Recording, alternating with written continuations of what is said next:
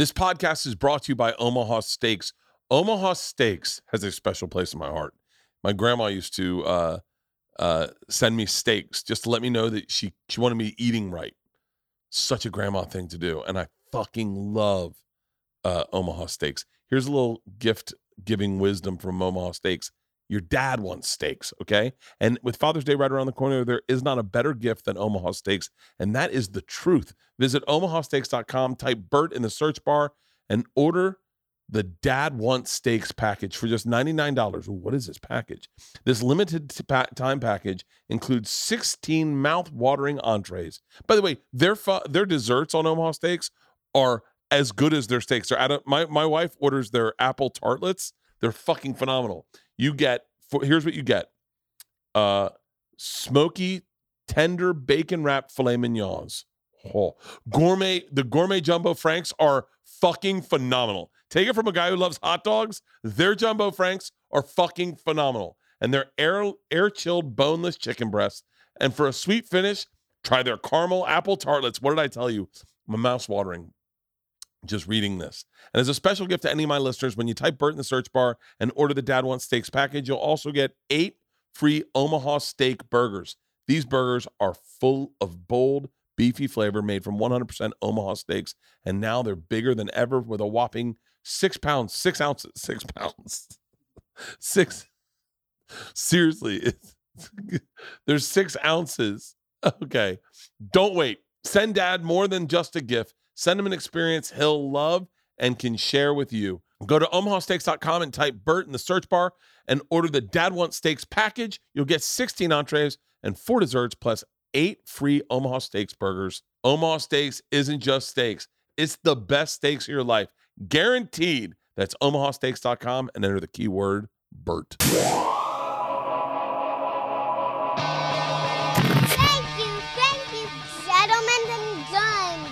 Hey guys, brand new podcast.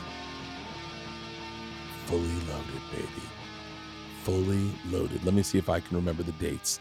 June 16th, we start in South Bend. Then we go to Louisville, then Dayton, then Rochester. Then we go down south, baby. We go to Greensville, South Carolina, Bristol, Tennessee, Lawrenceville, Georgia, and close it out in Brandon, Mississippi. The comics, only 10 of my favorite comics in the world: Dave Attell, Joey Diaz, Fortune Feimster, Shane Gillis, Nikki Glazer, Chelsea Lynn, Mark Norman, Big J. Okerson, Taylor Tomlinson, Sal Vulcano, fully loaded. 2 weeks in June. 2 weeks in June. I'm promising you the biggest party, the best laughs, the most gorgeous sunsets. Hopefully we don't get rained out anywhere. We're doing ball fields, amphitheaters, raceways, an arena. I think we're doing an arena. It's going to be a fucking blast. So go to fullyloadedfestival.com to get your tickets. Father's Day in Rochester. It's a great Father's Day gift. Just saying. Just saying.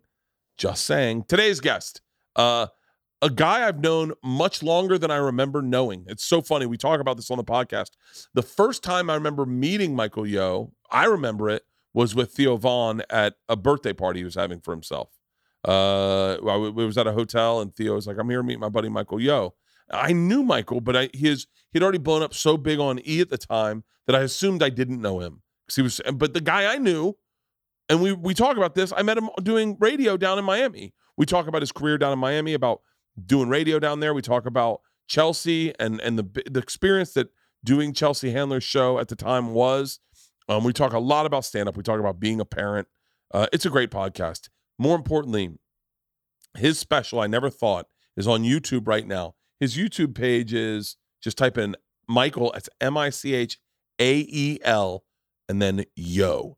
And then type in that in YouTube. I just did it. It's already got over 250,000 views, but some of the clips are blowing up at like 7 million views. It's really popping, man. I'm so excited for these guys putting out specials on YouTube. It's so nice to see people getting opportunities to gain fans and gain momentum and put their stuff out there. You got to remember that wasn't available up until like a few years ago.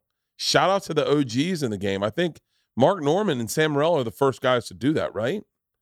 I think so. Shane Gillis, Giannis Pappas just came out with one. I just saw it the other day.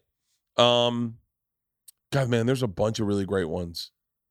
Anyway, check out his special. I never thought. It's on YouTube right now. Sign up, subscribe to his YouTube channel. He's got a great podcast, The Yo Show. He just had Joe Coy on. But you can get all things Michael Yo over on his YouTube page.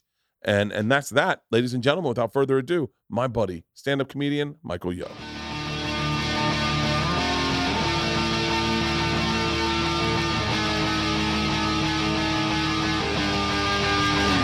This is Overcast. Does that have fitted? Yeah. No, it's a fucking great hat. Dude, I'll send you some. I have a big head. I can never get hats to fit my head. Yeah. What size fitted are you? 8. Oh shit. Do they even sell 8s in stores? Yes. So They do. that's a great question.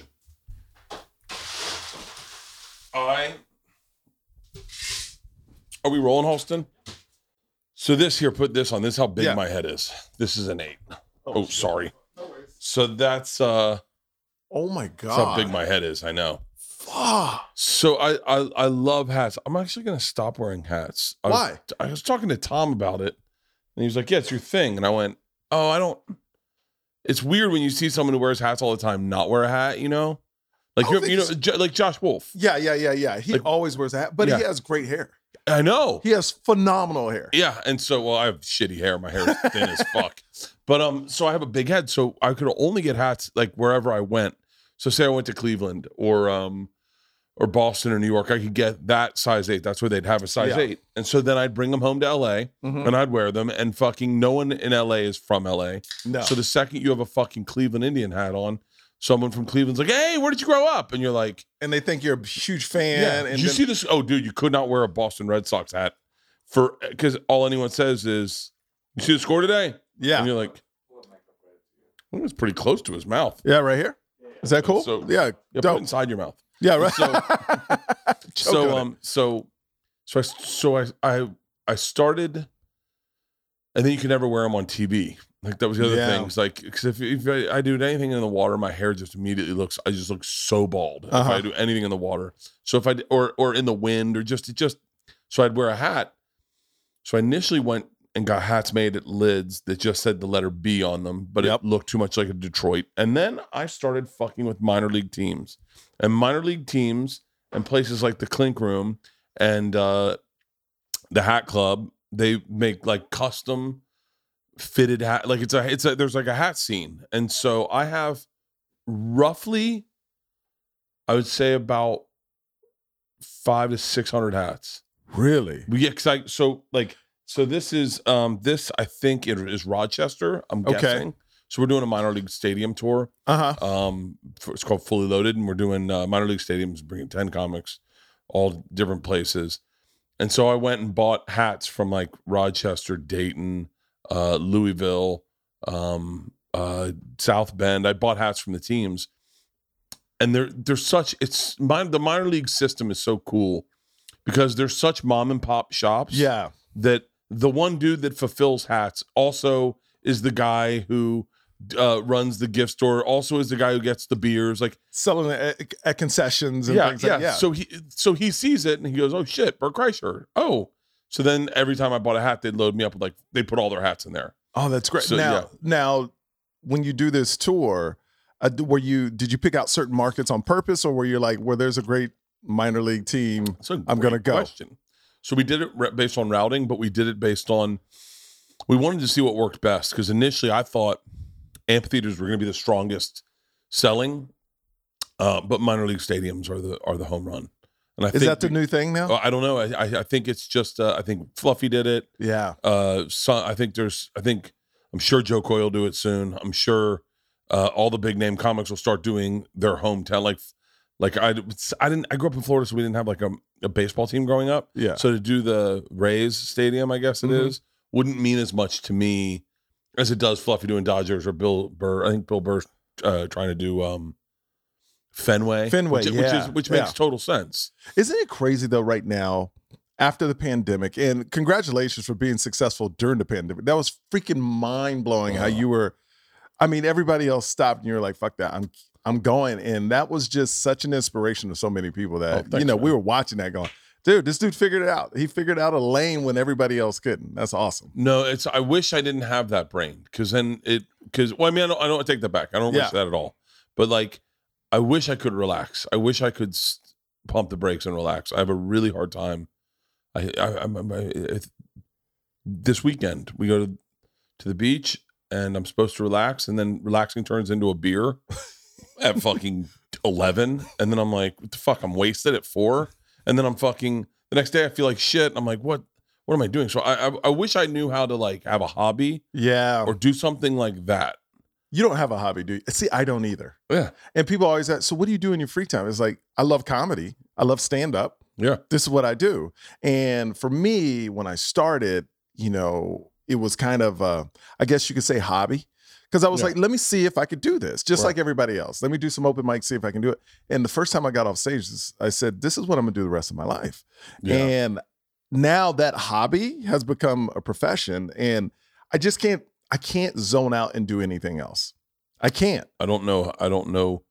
You and I were very similar, is that we were, I was like, when I got into the business, I got into the business like 20, when I was 26, so 23 years ago, 24 years ago, 24 years ago. I took any job that like I remember there was like a stigma of like, don't take a hosting job. I was like, fuck off. Yeah. And now I can host, and I can get hosting jobs for the rest of my life because I've learned that muscle of how to read teleprompter and how to read teleprompter, talk to a contestant, fuck around, like drive. I know how to like drive a ship, but what was your first thing you ever did, Fear Factor? Yes, that's where I met Joe. Yeah. That was like 21 years ago now. Yeah. I met him. It was my first taste of like, oh, this is Hollywood. This is how it is. And I met Joe for the first time at that place on Sunset where they have the bucking horse. Saddle Ranch. Saddle Ranch. That's the first place. Fucking love Saddle Ranch. I love Saddle Ranch. So this is a dude that's from Austin, Texas, which is weird. That's where everybody is now. Yeah. But I came from, I got casted on the show in Austin, came to LA, met Joe at Saddle Ranch. And that was my first taste of, oh, this is Hollywood. Yeah. And it was crazy. And I was on the pilot. Really? The first episode, they didn't even have a name for it back in the day.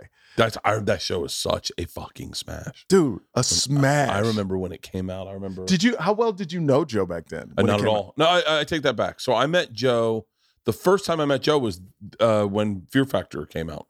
And how'd y'all, excuse me, I'm asking you, I'm just fascinated. Like, because one thing I missed out, because I started so late, is like the class coming up. And I love how you, Tom, Joe, you're like a class. This is your class, and y'all all came up and y'all all struggled together, and then boom, everybody popped off.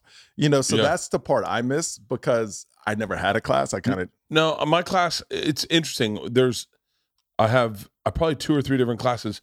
I was thinking of this today because you used to do Chelsea every now and then, right? Oh yeah, I did it every 3 weeks. I was on for the whole 7 years. So that was a class in a weird way. Like that was a moment. Like that was like, to be a Chelsea comic was a fucking thing. Bert, I didn't even do stand up at the time, and I was selling out shows, bro. I mean, she was the American Idol for comedy.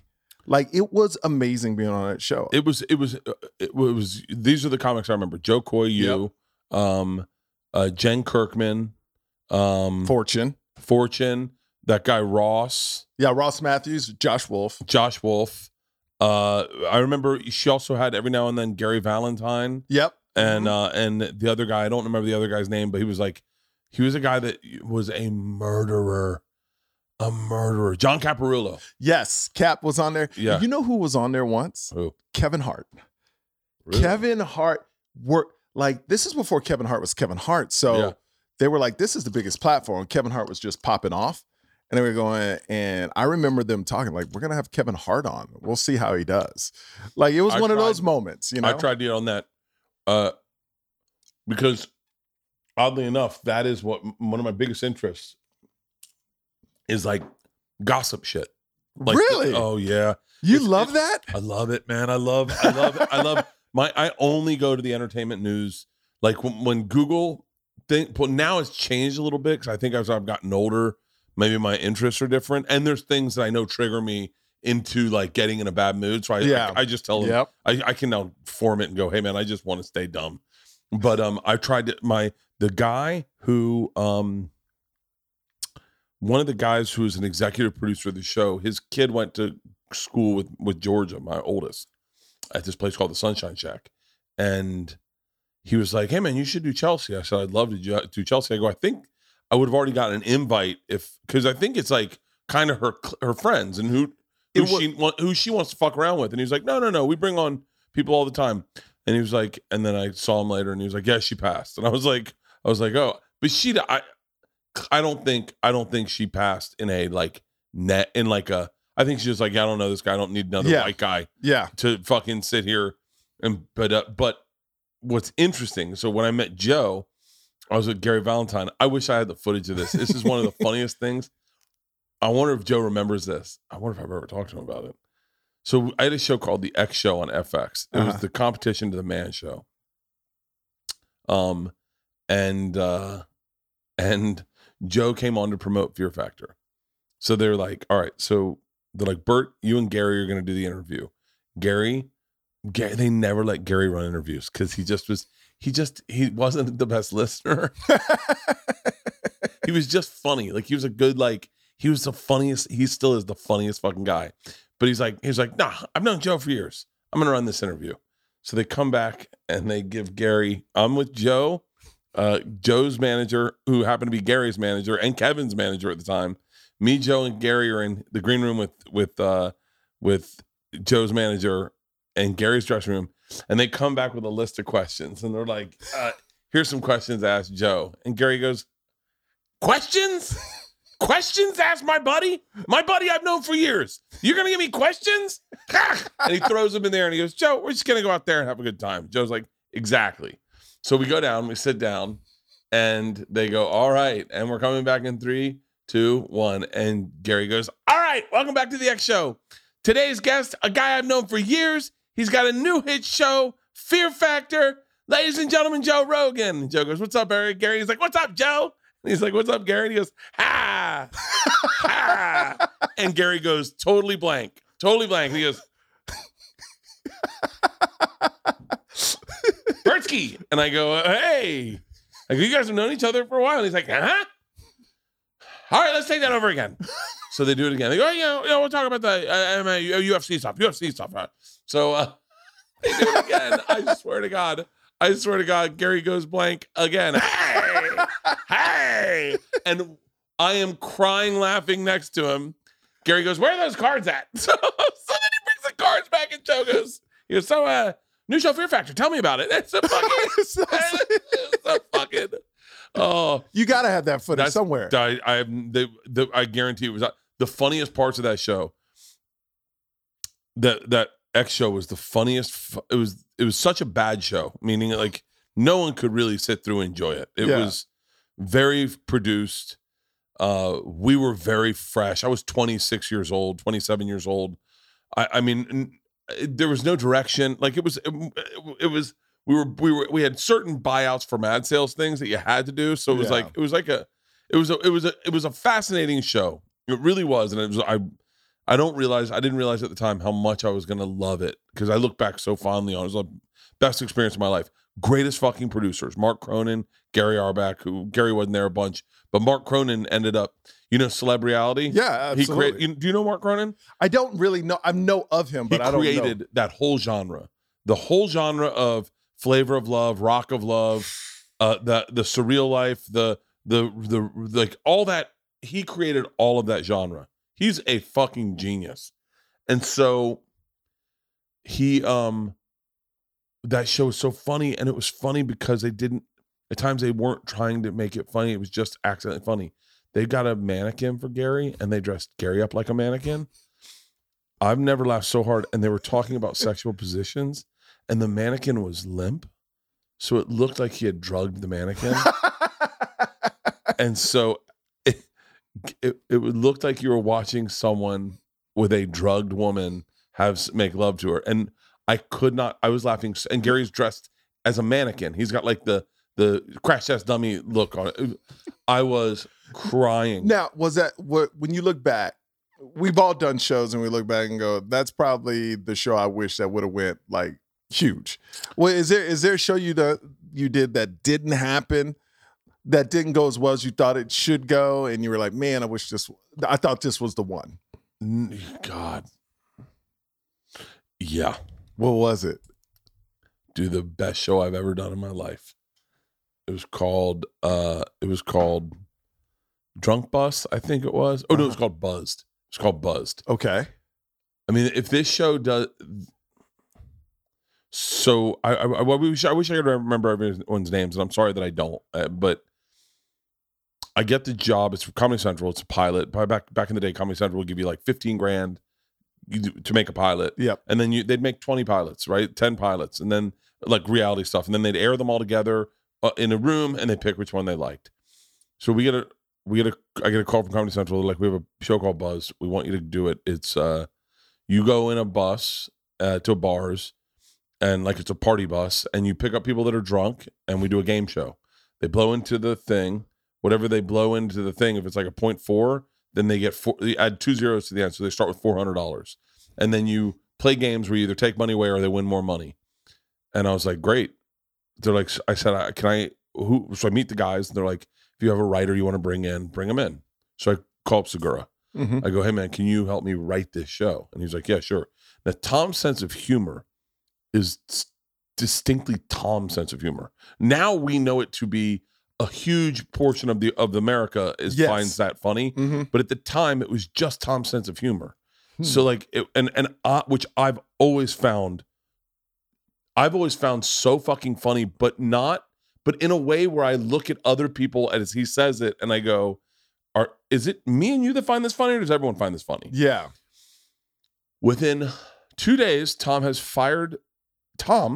has come in as the writer's assistant, has fired the director and replaced himself as showrunner. And Tom is now showrunner. I don't know how he's at.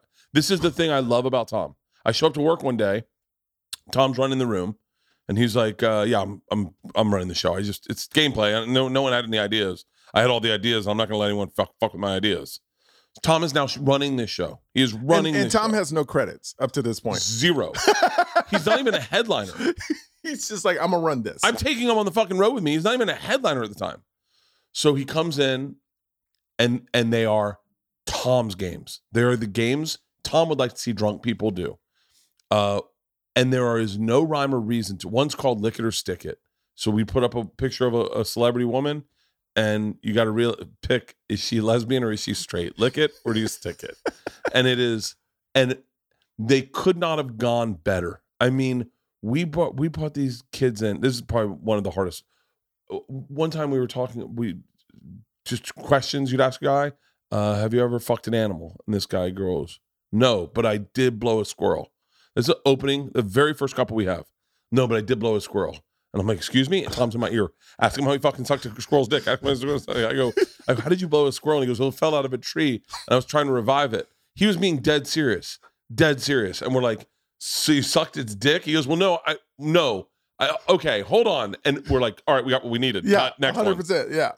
We bring Lick It or Stick It. We put up a picture of Jamie Lee Curtis, who everyone's always rumored to be share both genders. Yep. And I said, put up Lick It or Stick It, and this kid goes, stick it, my dad fucked her in high school. And we're like, what? And I was like, wait, I always heard that she was part dude, part chick. And he goes, that's not what my dad said. But then again, would my dad tell me he fucked a dude? Probably not.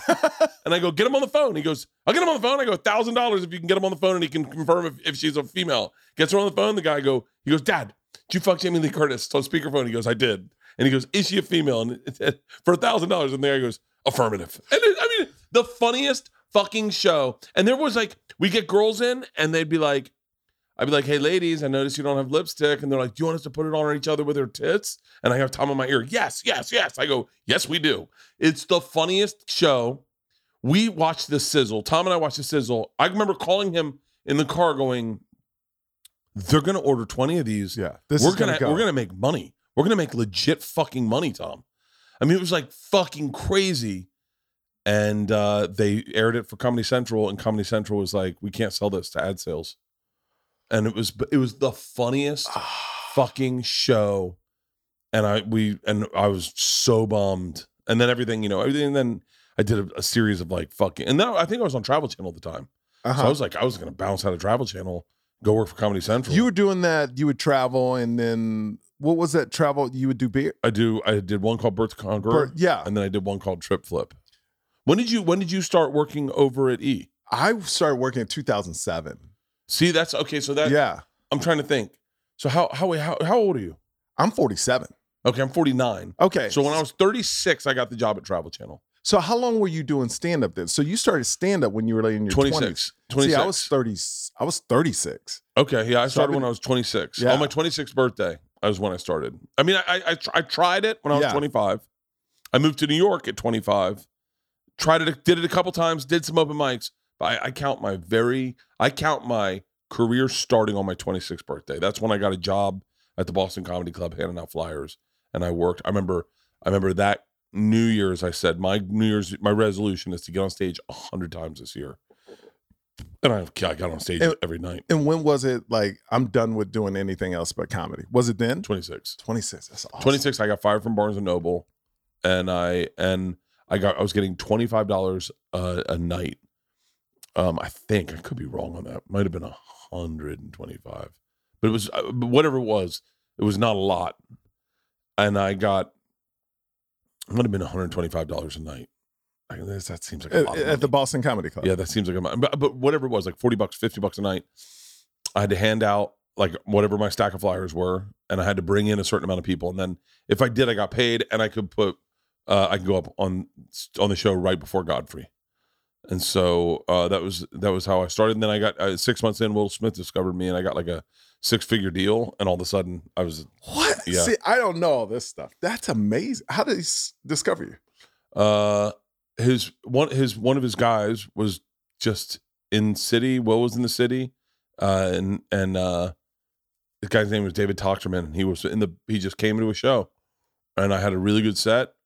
And he walked up to me in the bathroom. He was like, "You want to make a TV show?" And I was like, "What?" He was like, "I work for Will Smith over at Overbrook." And he's like, let's get you in front of Will. Let's meet you, like get you to meet Will. So I met Will, and then I did one spot at Caroline's, which was like my best set I've ever had in my life. It was really fucking good. And God bless Barry Katz. Say whatever you want about Barry Katz, but there's a lot of really great. That guy knows fucking comedy. Yeah. And he fucking was Barry Katz was a fucking very like guardian angel in my life for a period of time. And and then I started working with Will, moved out here, and then that kind of kicked it off. But that's when I started getting like, I remember Barry calling me and he goes, "They want you to host this show." He's like, "Listen, Papa, they're going to tell you comics shouldn't host. It's up to you." And I was like, "I'll host." I already had a development deal. I was like, "I don't give a shit." Yeah, I love hosting myself, because I started in hosting and then I moved to stand up. But you came from Austin to LA. So I went from Houston to Austin to Miami. Wait, was your dad? Why do I feel like your dad was in the military? He's in the military, and he has a PhD in nuclear physics. So he's that dude. He worked for Exxon when Exxon was a thing, and developed products for them, and then just quit and taught himself how to fix TVs. Because back then you could fix a TV cheaper than buying a new one. So he taught himself how to do that, and we lived off of that. And then when TVs, you could buy one for the price of fixing one you could buy it cheaper. They bought into Slosky's Deli. It's this deli in Texas that's really big. And, really? So they've been doing restaurants, and they both retired about like 10 years ago. So now they're just chilling. Where's your, I don't know why, but I feel like I've seen your mom and dad a lot. Yeah. They're on my Instagram. Yeah. I do a podcast. I podcast with them all the time. And what's interesting about talking to my parents, in a podcast, you asked everything. I've learned more about them in the 3 episodes I've done with them than all my life. Because I've never asked, I realize we don't ask our parents questions. Yeah. It's kind of like, "Oh, I love you," but we don't really jump into their lives and ask about their backstory and how'd y'all meet. Like, how'd you really meet? Not just, "Oh, I met her, we were at," get the real stories. And I remember we had a great moment after we finished a podcast. I looked at my dad on the camera and go, wow, I'm learning so much about you. He goes, this is really great. Because, Yeah. you know, like my dad's the type of person that won't tell you things unless you ask. But that's your dad's generation. Yes. I think That's my dad's generation. How old Yeah, is your dad? 74? 78. 78? Where did he grow up?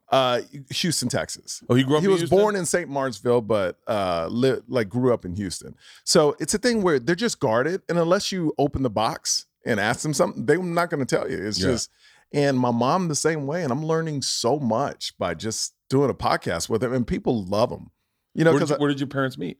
In Korea. Your mom's Korean, right? Yeah. She was stationed there and he just, you know, my dad is like an intellect. He's super smart. And my mom, you know, it's so funny. They met. My dad moved back to America. They wrote letters back and forth for a year. And then after he moves her out and they get married, like years later, my dad finds out she wasn't even writing the letters. She didn't even know how to write. Are you serious? So somebody else was writing the letters, you know. Oh my God. It's one of these things where I felt like every Korean woman back then had like these set letters. Like it was already set and all I had to do is sign it. So that's a funny thing my parents always talk about. It's like my dad's writing these love letters to her and he's getting these letters back and she never even wrote one of them. That's so great. Yeah. She comes over to the States and he's like, hey, you just filled out. She goes, oh, I can't write English. What the fuck? That's crazy. That's pretty much how it was. So, you know, the one thing that impressed me about Korea, sounds crazy, was how many black dudes were there. Really? See, I've never been. Oh, really? I've never been to Korea. My mom at the time never taught me how to speak Korean because, you know, it was Houston, Texas. You know, it was a different time. That's so crazy to me. Like my life's never been difficult. I've never had. She needed to and let me tell you why. She needed to Americanize me because she got made fun of. So she didn't want me to have any part of that. I wish she would have today. Yeah. But she, you know, if you're a parent, you don't want your kids to get teased by the same thing you're getting teased. So she tried to Americanize me as soon as possible. Look, we're all adults here.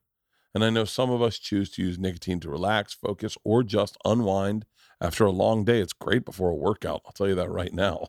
Lucy is a modern oral nicotine company that makes nicotine gum, lozenges, and pouches for adults who are looking for the best, most responsible way to consume their nicotine. Hey, it's a new year. Why not start out by switching to a new nicotine product that you can feel good about? I mean, I'm telling you right now, they're fucking awesome. Like take, what is it, like 3 bites, plant it in your cheek, and they're fucking awesome. And if you enjoy nicotine, you should really check out Lucy's products at lucy.co. That's lucy.co and the promo code BIRD at checkout.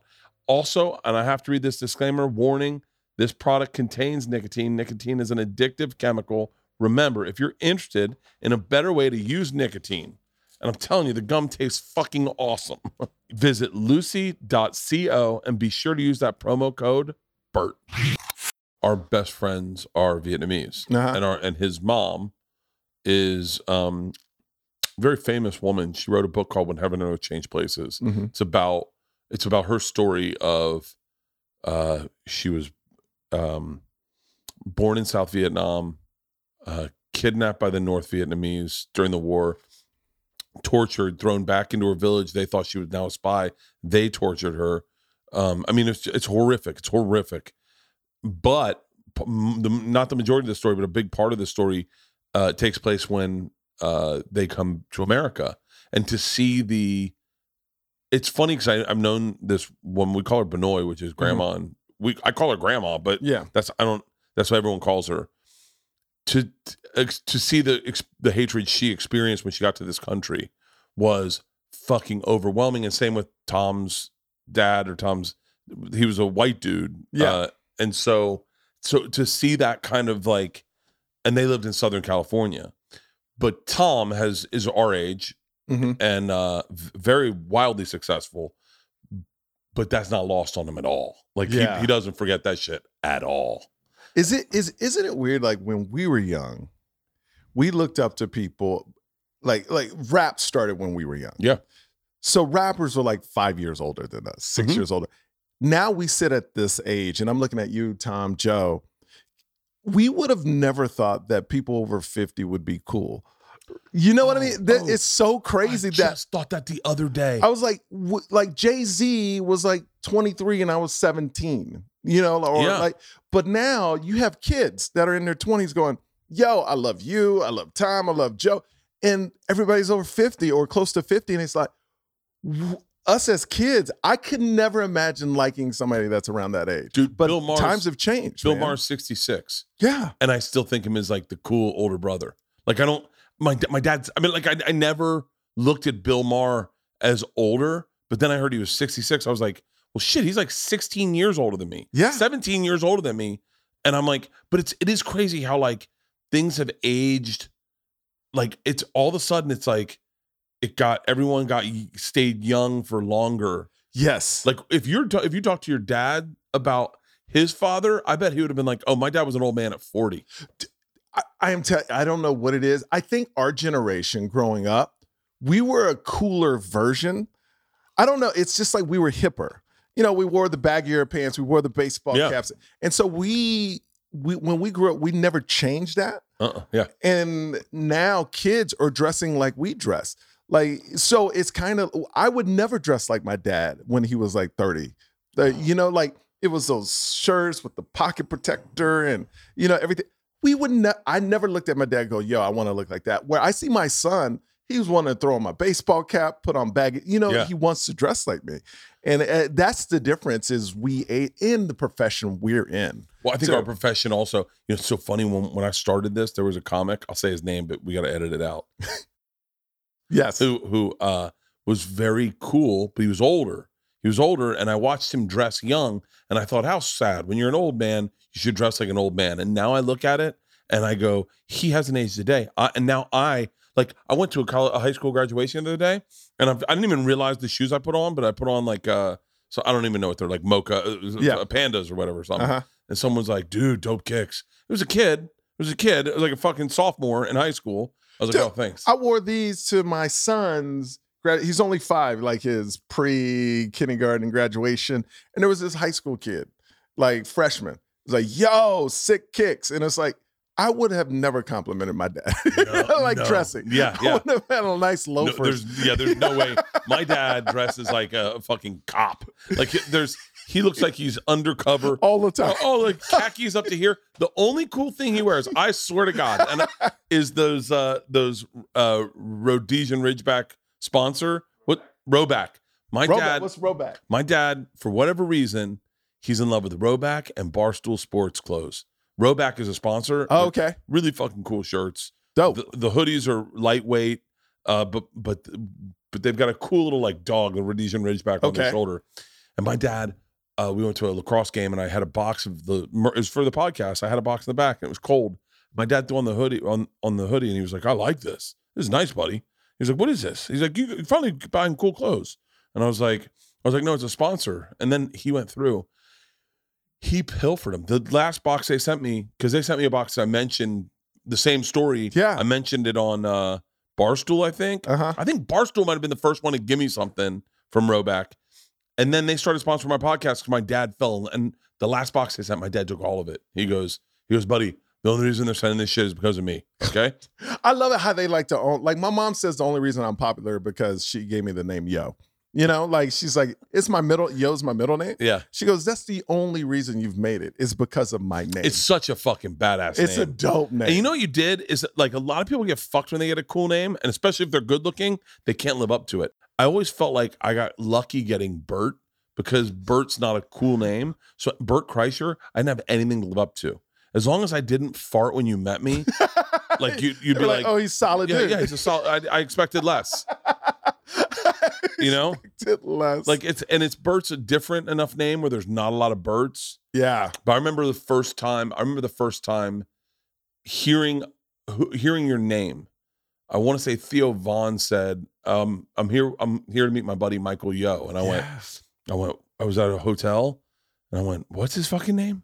He was like, "Michael Yo," and I actually knew who you were because I think at the time you were already working on E. Yeah, you might have been. Like I was on E when E was like the shit. Ryan Seacrest, Snoop Dogg was on. Chelsea show was big. The Kardashians just took off. Dude, that was the time everybody wanted to be on E. Like, and here's the thing. I got offered the job with no TV experience. That's what, I was a big DJ in Miami. Ted Harbor, who dated Chelsea, heard about me because I had a big radio show, sent his casting people down. They put me on tape. Wait, what was your show in Miami? It was a radio show. Wait, hold on. That's why. Y100. Did I ever do your radio show? I think comics would come on my show. Because I had the biggest. Now that I say that, I go.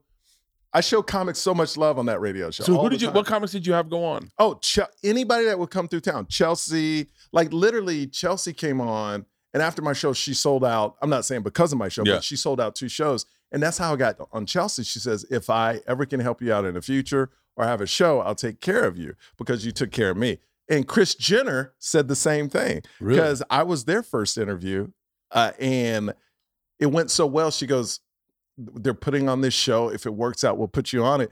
That's why I was their radio boss on Courtney and Chloe Take Miami for 3 seasons. Really? So yeah. So it's a thing where the people I've met in Hollywood actually followed through. Sweet. How did you get to DJing in Miami? I was a radio DJ all my life since I was 14 years old. For real? I went from Houston to Austin to Miami, and then Miami, I got the big TV break. So the first contract they give you on E is like every 3 months they can let you go. Yeah. They give you a 3-year deal, but the first year, every 3 months they can let you go. So I go, well, I need my radio show because if this doesn't work out, I can go back to Miami. Yeah. And they were like, no. And so I said no to the deal for 6 months. And then finally Ted Harbor calls me and goes, hey, so we'll give you a radio studio, do your show. We understand, just so you can do it. And if things don't work out, you can go back to Miami and you never lose your radio show. I'm like, cool. So the first day I'm at work, now this is me from Miami, never seen celebrities or whatever. I'm in my studio. Ryan Seacrest studio's right next to mine. He walks by and goes, what's up, yo? Because we know each other from radio. Yeah. And that was the first time it hit me after him walking by for like 6 months. It's like, oh, I can do this too. Yeah. Because it's kind of like when something's so far away, you can't grasp that could be you. But when they pass you every day and say what's up and they're nice to you, it's kind of like when I see you, Tom, Joe, it's like it's reachable because I've seen y'all do it. Yeah. So when you're close to it, you're like, oh, and Joe, like he mentored me. He took me on the road my first 3 years. So it's like now he's all you guys are like huge. So it feels like it's so reachable. Yeah. Where when I was in Miami watching American Idol, I was like, whoa, like it does feel like that, especially Florida. Florida had a vibe of like being like this outlier state that no one left Florida. Everyone loved Florida. You can't go there. You're from Florida. Yeah. Wait, so where was your radio show at? So all I remember doing when I went to we were right by Dolphin Stadium. So the only shows I ever did was Paul and Young Ron. We were in the same studio. And DJ Laz. You had to do mine because I was right next to I never could get radio. I could never get radio. I got in with DJ Laz would have me because I'd go in and get drunk on his show. And you know where we first met? No. Paul and Ron. Yeah, I do remember that. I have the video of 2000. I looked at 2014. I walk into the studio. You have your shirt off, swinging it around. I remember this. I remember because then after we met, 3 weeks after that, you had me on you had this podcast. Yeah, and you had me on 3 weeks after that. I remember Paul Castronova kept bragging about you because he was like, no, he's my guy. He's my guy. Yeah, wait, when was that? That's 2014. Dude, I got the video right here, bro. Oh, let me pull it up. It's so funny. I disconnect the two, and I have 2 memories of you. Yeah, I know. It's 2014. You were I don't have a signal in here. You were at a club, and I was at a different club. I think you were in West Palm or Miami, and I was in Fort Lauderdale. You were in Miami or something like that. But that's where we first met ever. Jesus. And Paul and Ron, we both did it together. Yeah. And they were like, Paul was like, oh, do you want to go after Bert? And then you were like, no, let's just both do it together. And it was so cool. And dude, it was a blast. You were very thin back then. I have a hard time. I look at pictures of myself and my face is still fat. And I'm like, my smile doesn't look Is confident. there a reason? Like, were you trying to get TV ready back then, or was there a reason? No, I've always been into fitness. I know that sounds crazy because I'm not in, but like I've always, I for whatever reason, I've always liked running or playing tennis or golf or lifting. I love lifting weights now. Like my trainer's coming over at 5, and I'll just lift weights. I ran 4 miles this morning. Yeah, but I've always been into working out. I did, but back then I went through this like I did this cleanse and I lost like 40 fucking pounds and I got really skinny and I just looked weird. Like when I'm too skinny, I look fucking bizarre. I look like I did when I was a kid. When I was a kid, I looked like I have a size 8 head. Yeah. So you always had that size head. I've always had this head. Fucking head is huge. But your no offense, but your face was so thin. I know. And your head was still an 8. Still an 8, yeah. And so like right now, if I I'm not drinking today. I'm not drinking today. I was going to drink tomorrow and I got out of it. It's really hard for me not to drink because people schedule things. Do people just expect you to drink now? And is that the problem? The problem is like I get offered to do something, and they're like, "Hey man, can you do this?" And I go, "Yeah," and then I know that they want that I'm their excuse to party, and so you're like, okay, and so it happens a lot with like podcasts. If I do people's podcasts, a lot of people want to have a drink on the podcast, or they come to here to do the podcast and they expect to drink. So it's been there like they've been saving up for it, and I feel bad because I want people to enjoy themselves, but like now, do you enjoy the sober? Because I love being sober, but the sober October with we don't do it anymore. But I used to love that. I really enjoy being sober, because I'm starting to notice the difference. I'm a lot more present when I'm meaning when I have stretches of sobriety. So like last week I didn't drink. And then I drank Friday, and Friday threw me off the fucking rails. Are you as creative though? Do you create more when you're sober or drunk? I'm most creative when I'm hungover. See? I'm very creative when I'm hungover. When I'm hungover, my brain fires weird. I have weird fucking thoughts. You could say they are anxiety adjacent, Yes. but I write jokes very quickly. Me after a bender and then a morning brunch where there's mimosas and I am on fire. Dude, I make I write most of my stuff when I'm exhausted. Yeah. When I just can't go to sleep, then like you said, it just triggers something where all these thoughts come into your head and it's like, oh, or stories of my past will come back and oh my God, that was funny. It's kind of funny like when you're a comic and you store something and you forget about it you can forget about it for years. And then all of a sudden it just downloads like the Matrix. And you're like, dude, that would be perfect now. It's the best moment when someone says, when you're, especially when you're doing a podcast and someone brings up a memory that you don't remember and you're like, oh, fuck, I was there. Or you triggers like a good story. Yeah. Like I have a ton of great stories from when I worked at Travel Channel, but I never really talk about Travel Channel because it's just non-adjacent part of my life. Where it's like, I did it, but I was there. I don't really remember a ton of it. Yeah. And then people will bring it up and I'll be like, oh shit, that is funny. And then I'll be like, yeah, but it's kind of weird. Cause I remember I've tried telling Travel Channel stories on stage, but they never connect, huh? No. I actually think I want to take like a month off talking. Cause I feel like it would help. Like I have a friend who's a chef. Roy Choi, really big chef.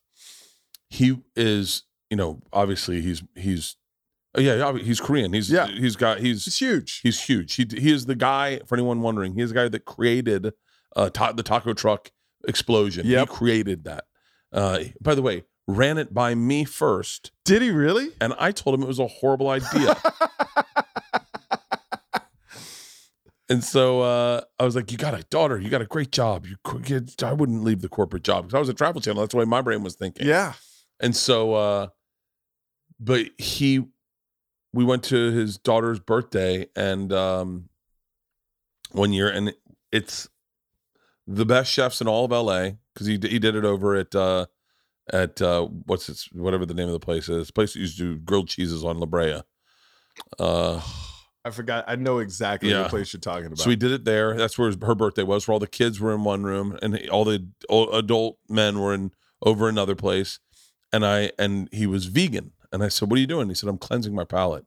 He goes, meat has defined so much of what I eat that I want to reset my palate. So I want to find flavors that speak to me. So I'm just going vegan, and I think that'll help me start to discover interesting flavors. And I went, I don't think that deep about my job at all. I'm like, okay. I was thinking of ways to take different pictures of my dick the other day.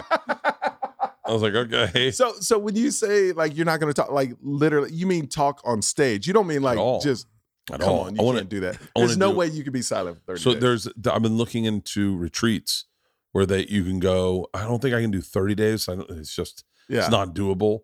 But I want to do like a 10-day retreat. You go out in Sedona, and it's a silent retreat. No one talks. That would be nice. I think I'd go fucking crazy. After the third day, I get back to my room, walk up to the mirror, and be like, "Oh my God, so glad I found you." It's me and you, right? Oh, have you seen these fucking lunatics? But just think what kind of people go there, though. I don't know. Like, I would never. I would imagine it's the most interesting people in the world, because very seldomly do boring people need to shut the fuck up. I would be like, I would assume that you'd go there and be like, "What? This guy's got a tattoo all over the side of his face. What the fuck's his story?" It could be like the most just interesting man in the world. For real. They're the most interesting people who can't, like, I remember Rogan saying, I talk entirely, and not me, which would be accurate as well. But he said he's talking too much.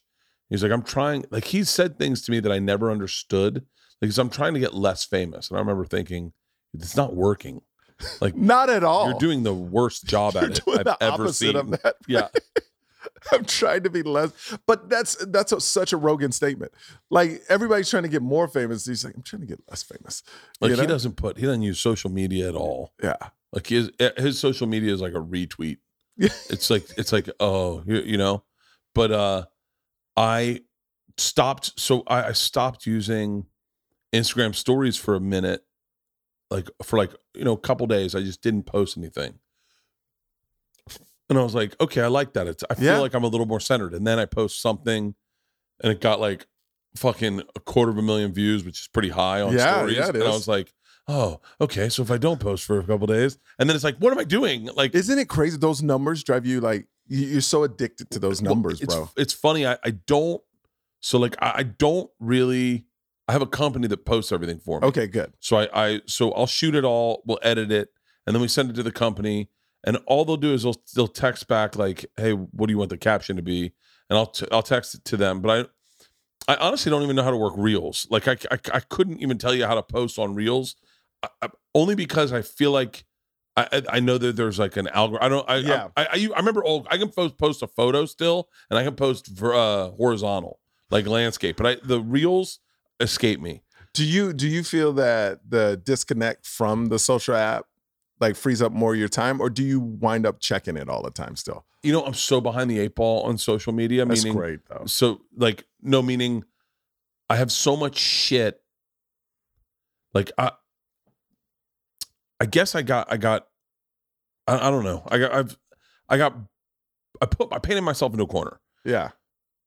I had this conversation with Joe one time, and he was like, "Be undeniable." And I was like, 100%. I was like, on my path. And in that path to being undeniable, I discovered marketing myself, promoting myself. I discovered shooting promos. And in shooting promos, I remember Joe was probably the first person to text me. He's like, "These are badass fucking promos." Yeah, they are. And I was like, "Oh, thanks." And then a few other people along the way were like, "Dude, you're really good at these. These are fun promos. Like, they're different than." I remember Larry the Cable Guy texted me, and he was like, "Dude, and it's a promo that had been out for like a year." He goes, "The promo of you with the American flag and the leaf blower and the hose, and your daughter working the drone." He was like, "That's fucking." And I was like, "Oh, thanks." Do you think of all those? I think of all of them. But what happened is, so I do this tour, right? Which is, I'm going to change this wall soon, but I do like 2017.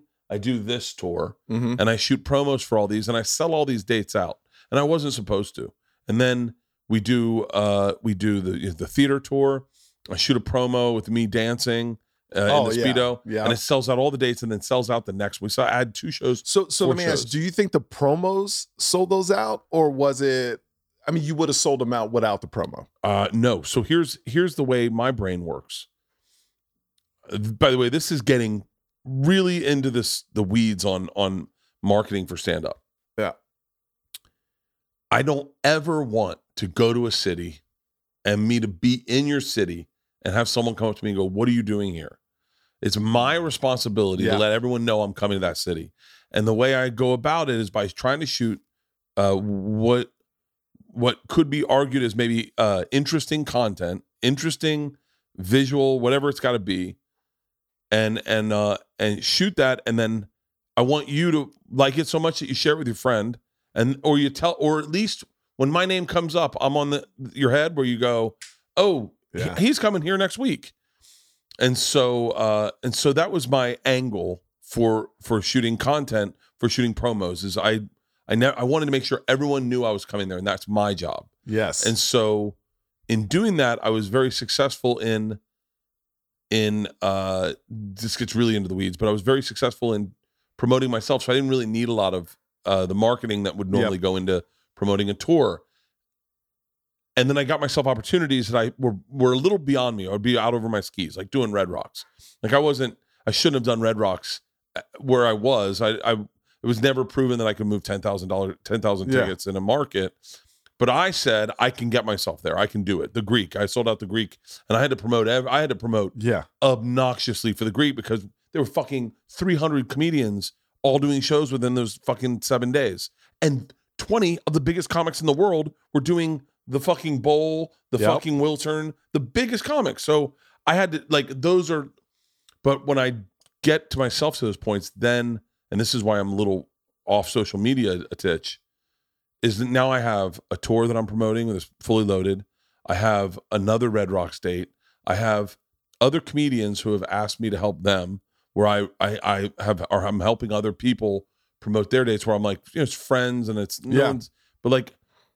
but they've got big things that they want to do and they need some advice, and I go, okay. And so I have so many things I have to fucking promote that the last thing I think about is shooting anything that isn't like, everything's a fucking promotion for me these days. Like, where I go, I need to move tickets in fucking Brandon, Mississippi for Fully Loaded.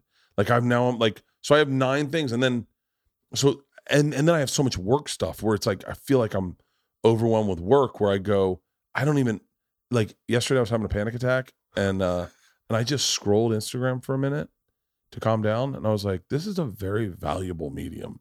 Like, I know that it's, but I was like, that calms you down, dude. I just scrolled and scrolled of just people doing badass shit, like landing skate jumps. Yeah. There's this kid, I wish I'd give him a props. He's fucking, dude, this kid did a fucking rails. He was like, I don't know if he's like the king of rail slides, but he was awesome. And I watched all his videos of him just doing rail slide after rail slide after rail slide. I watched this guy have a bear. I love guys with poisonous snakes. Yeah. Like, I'm like, and so there's a skimboarder that I fucking obsessed with. And so it calmed me down. And then I go, well, I need to, and then my brain starts going, I need to make content that, that is scroll. Like, I want you to scroll through all mine and go, oh, badass. Like, so I just feel like I'm just so far behind that, like, well, but that's great. That's signs of greatness, where you always feel like you got to kick it up to the next level. And I think that's what all you guys have. And that's why it's kind of like breaking out all at the same time for you guys. This podcast is brought to you by Shady Rays. Sunglass season is here. No shit. Mother of God. I cannot go outside. My eyes are so sensitive because I have beautiful electric blue eyes. And there's no better option for sunglasses than our friends over at Shady Rays. Shady Rays is an independent sunglass company that offers a world-class product that's just as good as any expensive pair you've worn, and they are durable frames, extremely clear, polarized lenses for outdoor living and beyond. That's not all. Shady Rays offers the most insane protection in all eyewear. Every pair is backed by lost and broken replacements. If you lose or break your pair, even on day one, they told us they're going to send you a brand new pair, no questions asked. Get as crazy as you want this summer and wear your Shady Rays with confidence. They've also provided 10 meals to fight hunger in America for every order and have donated 20 million meals to date. Look good in your Shady Rays and feel good by making an impact. If you don't love them, exchange them for a new pair or return them for free within 30 days. There's no risk when you shop with Shady Rays. This team has your fucking back.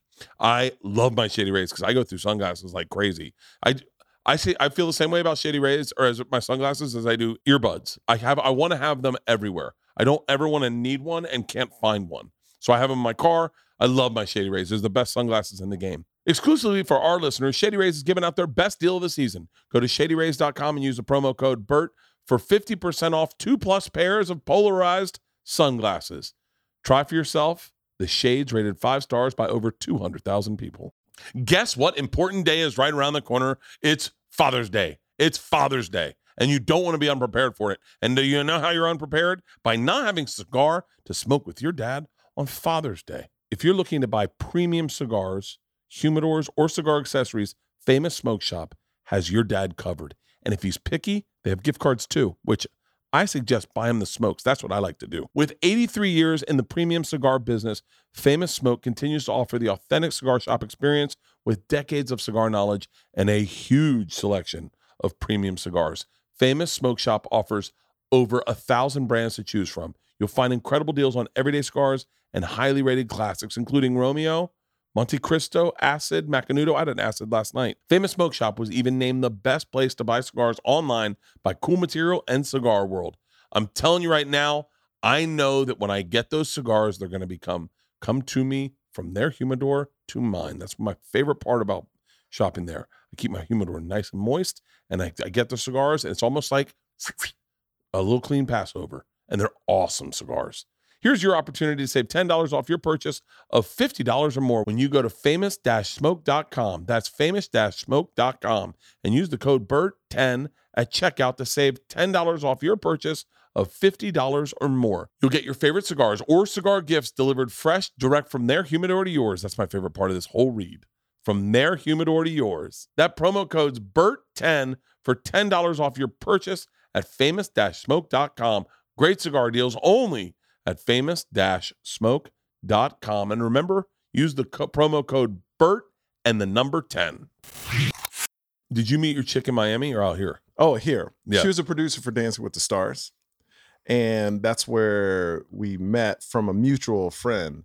And here's what's crazy is that the reason why I started there's dating to date and then there's dating to be married. It's two different ways of dating. You're a good looking guy, but you don't strike me as the kind of guy that was like callous with women's feelings. No, I was very honest. Yeah. But I was a playboy. Really? Oh, big time. Big time. Back in the day, Bert. God. Yes. Like my favorite, I know you went to Florida State, but my favorite college football team is Miami. Of course. Of course. The Canes. It's all about the Canes. Go you. Anyway. Edit that out. So I lived in Miami, man. Yeah. Like in my 20s into early 30s. Miami's such a fun fucking place. It was like Crowbar. I moved from Austin to Miami, where drinks were $2 in Austin. First time I go up to the bar, they were like, for 3 drinks, $45. I was like, where the hell am I? And I got to the club at like 12, nobody there. 3 o'clock, everybody showed up. It was the first time I ever partied to like 7, 8 o'clock in the morning. Yeah. So I wasn't callous. I was very honest. Like, I'm single, let's just have fun. I was that dude. But then at 37 years old, I had a dream that I was at my own funeral. It's real. I'm watching my own funeral, and all that was around me are the girls I hooked up with. And I woke up sweating. This is not made up. Sweating, going, if I die today, that's my legacy. Literally, that's my legacy. Shut up. So that was like a message from someone that you need to really like get it together. Because I've always wanted a family. Yeah. So I started dating to marry. So I would go out with a girl. If I couldn't see being married to her, no matter how hot she was, I wouldn't go out with her again. That's the only way I dated. That's the only way I dated. I only wanted to be married. All your life? My whole life. Everyone I dated, I was like, can I marry her? Like I never from the first date.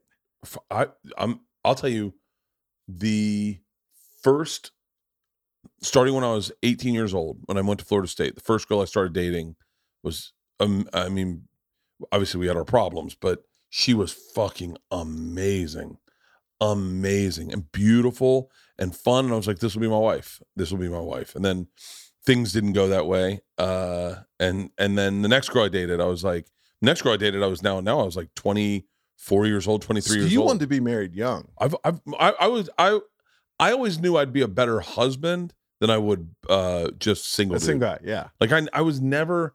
I'm too needy, and I'm too. I liked.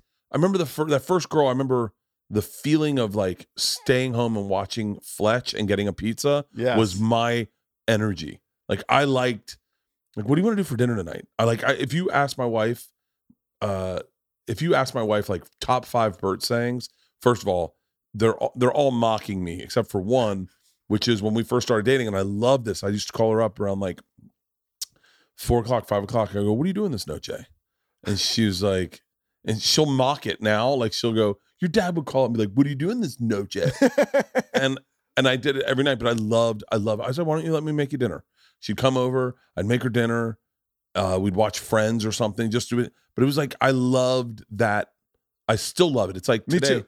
We are the same in this, where I love, and this may be I love predictability.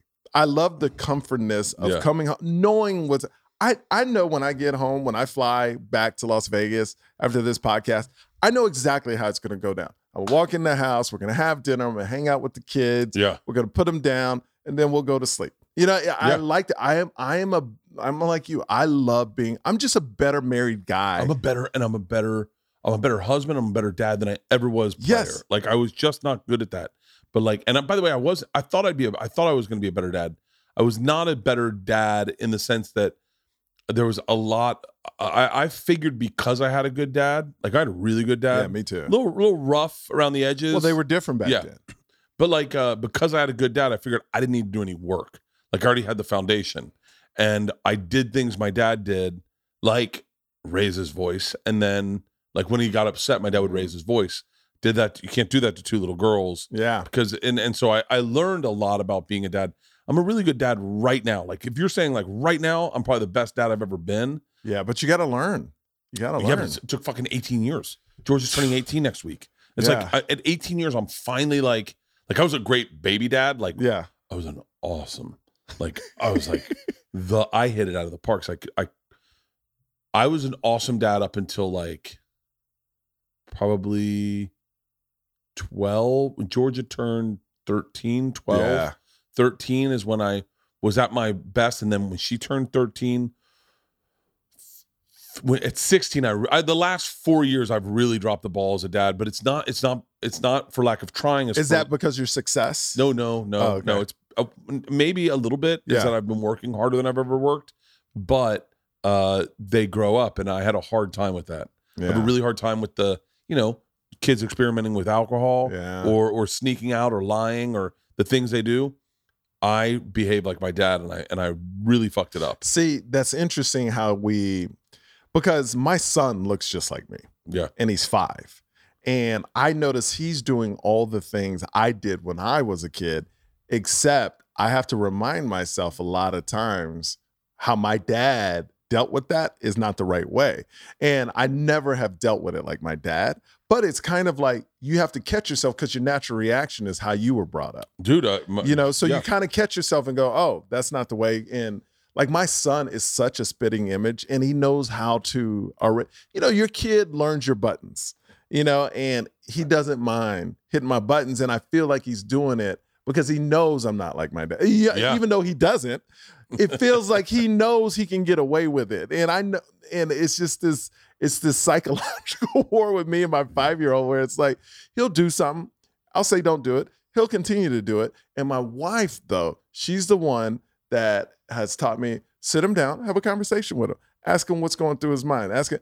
And that's so opposite of how I was raised. I was like, yo, you're bad. You get a whipping, you go to bed. Yeah. That's literally, I got 3 whippings in my life, and I remember every one of them and what I did to do it. And I never did it again where you're like, well, maybe that's the way to stop him from doing it. And it's not the right way, because I still think about that today. Yeah. You know? So it's where we're learning. I mean, I'm learning, like my daughter's 2, my son is 5. I'll tell you this story, and this is horrible, but like I hit my son on the butt when he was 2 years old because I thought he understood. Yeah. Now I look at my daughter and I know there's no way he understood, because I was a first-time parent. I thought, oh, of course he gets it. That's what I got. 2.5, almost 3 years old. So I gave him a pat on the butt, and he was like, and he still didn't understand. And then I was like, I didn't feel good about that. But now when I look at my daughter, the same age I did that to my son, I'm like, oh my God, he had no idea. Yeah. You know, and so you got to learn that, well, you know? Georgia has never been spanked. Isla's been spanked twice. Once by my dad. Yeah. Once by my dad. Dad fucking hit her.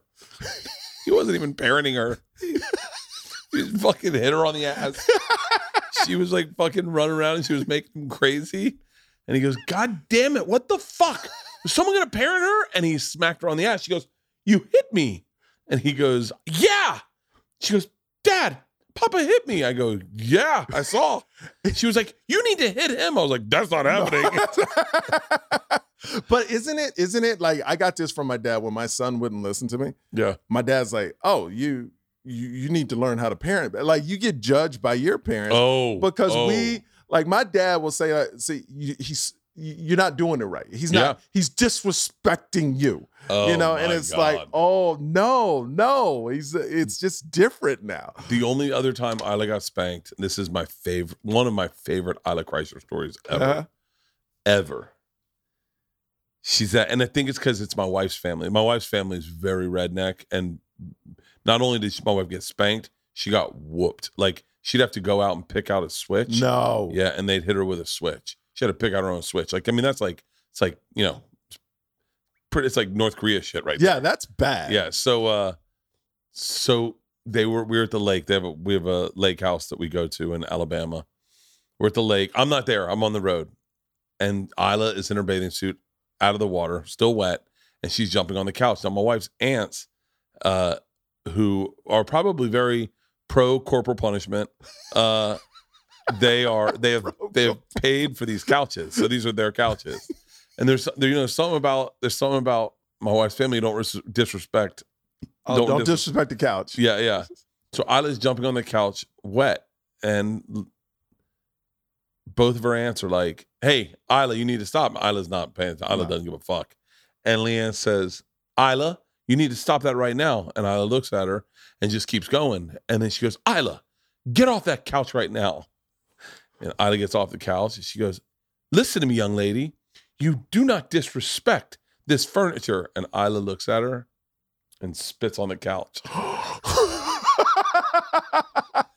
Gangster.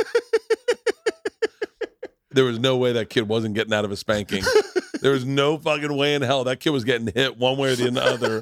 And I got really upset because I said to Leanne, I said, you only did it to satisfy your aunts, because they were the ones that, like, you need to hit that kid. Yeah. And I was like, you didn't do that. Like, we don't hit our kid. I've never hit my kids. You fall under peer pressure. Yeah, you felt, and she was like, how the fuck do I not spank her? Yeah. She spit on the fucking couch. What do I, like, I can't, like, and she's like, I didn't hit her that hard. it's a little tap. But Isla was like, oh, my son is gangster. He knows how to embarrass me in public now. When you don't give him something he wants, he'll be like, you're mean. Like, really, and now, mean, stop hurting me. I'm not even touching him. Yeah. Stop hurting. Okay, get it. Okay. oh, like, I've wanted to hit my kids. We went to Atlanta Airport. Oh man, I wanted to fucking wring George's neck. We're going through Atlanta Airport, and we walk up to the thing, and we all have our tickets, and we're going into security. And I said, I give everyone their tickets, and lady checks mine, and I start to walk through. Leanne's at the back, George is next, and the lady says, are these your parents? And Georgia goes, they're kidnapping me. No. And Georgia had this, and the lady went, excuse me? And she was like, I don't know them. And I'm like, Georgia, what the fuck are you doing? And then I behave like a person who's kidnapping a child. I was like, she's a fucking liar. Hey, stop it right now. Get to, and the woman's like, I'm going to need to pull you guys out of line. And I was like, Georgia, we're late for our fucking flight. And she was now like, you're yelling at her. Yeah. And so then the lady they had to separately interview both my daughters just off to the side. And I almost killed her. The other one time we're doing Travel Channel stuff. This is when I wanted to throw her off a fucking mountain. They have mics on us. And I forget they have mics on us, and they're interviewing us for the park's services. It's my family, and we're in the park, and we're trying to show them how we have a fun day in the park. And Georgia says to the woman interviewing her, she said, so what do you want to talk about? And Georgia says, we should talk about all my dad's girlfriends. And I'm like, the fuck are you doing? Like out of nowhere. And the woman goes, your dad has girlfriends? And she goes, oh, lots of them. And I go, hey, Georgia, what the fuck are you doing? And Leanne pulls her aside and goes, and by the way, we're mic'd, right? So the sound guy, I know production enough to see the sound guy go over to the cameraman, and they're listening to Georgia. So I go over, I go, let me fucking hear it. So we all listen on his cans, and Leanne berated her. It was like, the fuck are you trying to do? And she was like, I'm just telling a joke. She goes, that's not a joke. Yeah. That's not a fucking joke. You just made it look like your dad cheats on me. And she was like, I don't know what you mean. She's like, but you just said he had tons of girlfriends. She's like, your dad doesn't have any girlfriends. And she was like, I thought it'd be funny. She was like, it's not fucking funny. She's like, the guys were laughing. And oh my God, I wanted to. How old was she? I was right when I was doing trip flips. I was probably 40. Yeah. So she was 10. Wow. Oh, those two fucking idiots.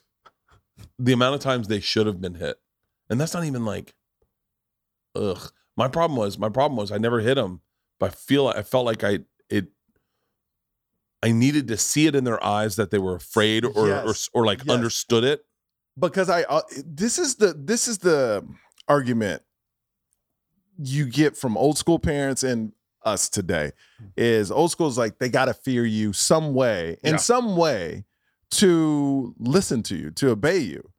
And my son's 5, my daughter's 2. I know my son, when I say something sternly, he'll stop. Well, he knows. They know when you're serious, and I don't have to hit him or not. It's just like, hey, you need to chill the fuck out. You know, I would never say that, but you know what I'm saying. I cursed at my kids left and right. I've every fucking thing in the book I've said. I've not called them cunts, but I've thought it a lot. I fucking thought it. So it's just this weird balance of having them fear you, and like with a girl, like with my daughter, I would never want her to fear me though. But she's 2 right now, you know. But there'll be a time where you're like, I wish you were afraid of me. The hardest thing for me has been watching them grow up. There's hard as in what? That's the hard. Like, you know, they're leaving or yeah. Like the one thing I didn't sign up for was the vulnerability of being a parent. Like I remember just some of my favorite memories were like Georgia riding her bike and then just singing to herself. And I just remember being like, ugh, keep doing this. Like you don't need boys or drugs or alcohol or anything or you don't need anything. Just remember that you can ride a bike and just, and I told Georgia that I got, like I said, I've gotten a lot better with parenting. If they lose that, you know, like we all do, it's sad that you lose that innocence, because I similar story. My son, probably like a year ago, was just playing with bubbles. He loves bubbles, right? Yeah. And I'm watching him, and he's trying to catch every bubble because he believes he can. And that's the biggest thing. Let me catch. I know he can't. It's impossible for him to catch. But that innocence and that not knowing that he thinks he can be Buzz Lightyear. Yeah. You know, and you know, he'll go like when he was 3, he would go Emanon, right? Because he couldn't talk that well. But it's the innocence of he thinks he can be Buzz Lightyear. I know he can't. Yeah. but he thinks he can. That's the and it's best so feeling in the world. beautiful to watch that they haven't been tarnished yet. You know, I think I'm searching for that. Like I'm searching for that in life. yeah, Like I find myself occupying myself with silly things. yeah, I think that as a comic, I just want to. I don't want to grow up. I don't want to the heaviness. Like I feel like there's more things I not accumulate, but like more projects I do, the more serious I got to be. When I think my only job should be like I just took a walk on the beach this morning. Like got up and I was hungover and I was like, I'm gonna go for a walk. It turned into a jog, but yeah, the first few, I'd say the first half a mile was so basically pure, where I just wasn't thinking. yeah. And I was like, God, man, I need more of this. How do I not think more? But also, you've worked so hard to get to that point where you have to make all these decisions and be busy. You know, so it's that double-edged sword. Like this is something you're living a life people dream, like stand-ups dream about, right? Really? You know, like you're living the dream. But with the dream, like they said, it all comes at a cost too. You know, like you're stressed, you got to work more, you got to figure out more. You want to keep it going because I don't care what level you're at, you always feel like it could go away. Even Joe, I would assume at some point, like, yo, I got to keep pushing because I know this can go away. Yeah, for Joe, I think he does what he does, and he does it on his own terms. Yeah. But I know there's a competitiveness inside of Joe. Yeah. There distinctly is. He wants to be the best. I mean, he wants 100%. He's not a complacent person. I wish I could be a little more complacent. I look at some people's careers that I feel like were just like, I'm good doing this. And then I was like, I wish I could be like that. I just get I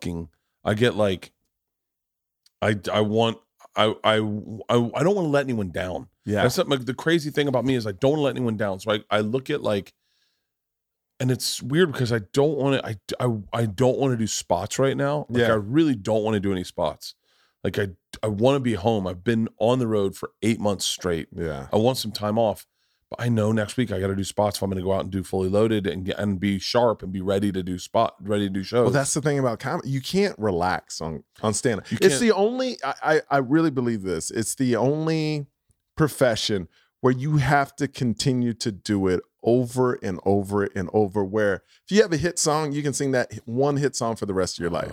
Like you have that in The Machine. The Machine. Well, So- yeah. See, and that's great. Yeah. That's your. And listen, let me tell you something. If I felt that all I needed to do was tell The Machine, then I would be that. I would be the easiest. I would be the easiest. No, but you need to. But your Yeah. desire to keep adding more. You know, that's the whole thing. Is like once you're done with something, it sticks around, but you need new stuff. Yeah. Because that's just in us. Where like I believe that's why it's respected so much. Like if you talk to real industry people, you know, like I'm up for a couple things right now, and casting people are like, comedians can do anything. They're the cream of the crop. They can do comedy, they can do dramatic, but dramatic people, it's hard to find them be able to do comedy. Yeah. Like I remember I was on set of Modern Family. This is like when Modern Family was the bomb, and Julie Bowen and Ty Burrell, they knew I did stand it, came up to me. And this is at when Modern Family was the shit. Yeah. They go, how do you do that? I'm going, what are you talking about? You're on the biggest TV. No, but people write for us. How do you get up there by yourself and just tell jokes? It does seem like a crazy fucking. It seems like when you don't do it, it seems like such a fucking magic trick where you're like, how the fuck do you remember? I remember being like, I'd be fine if you could get them started for me. Like how do I start? Yeah. Like, cause that was the hardest part, was like, how do I get them into it? It's like starting a date cold. Yeah. You know, it's like, hey, but you have to first 20, 30 seconds, you have to say something funny. I was funny in my like fraternity house or my apartment. If everyone was laughing, I could keep it going. Yeah. But I was like, I don't know how to start it. And then you learn like opening jokes, you learn confidence, you learn fucking around with the audience, and you find crutches. But to an outside person watching it, it's like, how do you just go up to a room that's cold and just start telling jokes?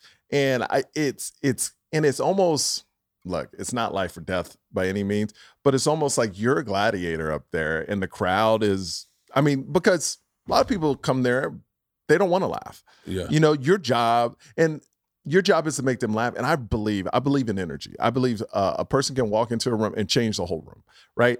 And I believe that comics get so drained after they perform because they've taken all this energy of everybody's bad day and we've given them so much of our energy. So it's an energy transfer. Like, you got to take on some of that.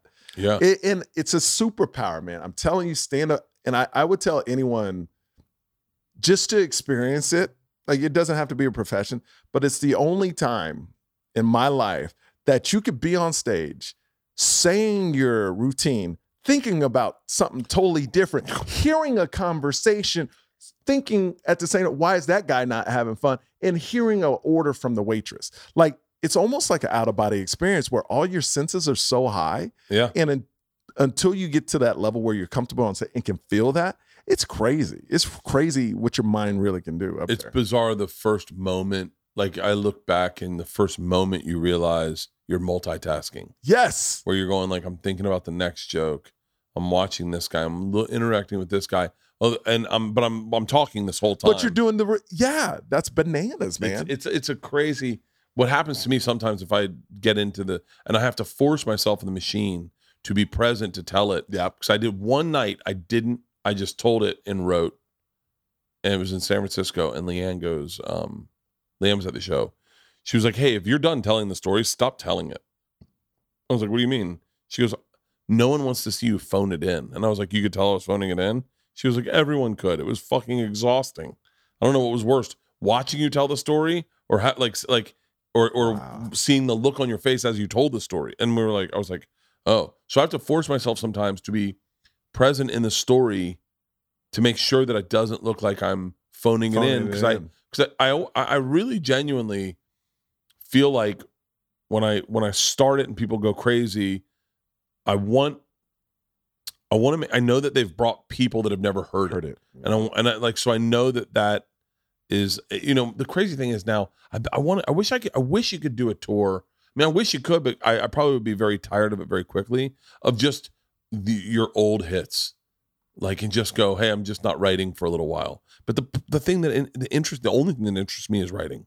Like, the only thing that gets me excited to do spots is coming up with a new joke. And there's nothing better than figuring a joke out, but like getting a moment where you're like, oh, this is a fucking bit. Yeah. Oh, I love that feeling and so then much. like you go in with a couple ideas, and then when you're on stage, those couple ideas work, and then you're just off the cut. Oh wow, that opens up another door, and it just keeps going and going and going. And then like a 30-second thought turns into a 10-minute bit, and it's just so fulfilling. You know what I mean? It's like amazing. I gotta do spots this week. So what, you're living in I live Vegas? in Las Vegas. I love it, man. Really? And what's the club scene like there? Can you do spots? I'm a regular at the Comedy Cellar. Oh, So, that's right. There's sellers there. I go up every night at the Comedy, literally every night. One night, when big shout out to Esty and Liz up there, when they reopened it, Mark Cohen is the host there, and I did 92 days in a row when they opened. And if I'm in town, I'm up every night because I feel like creatively they've given me this outlet where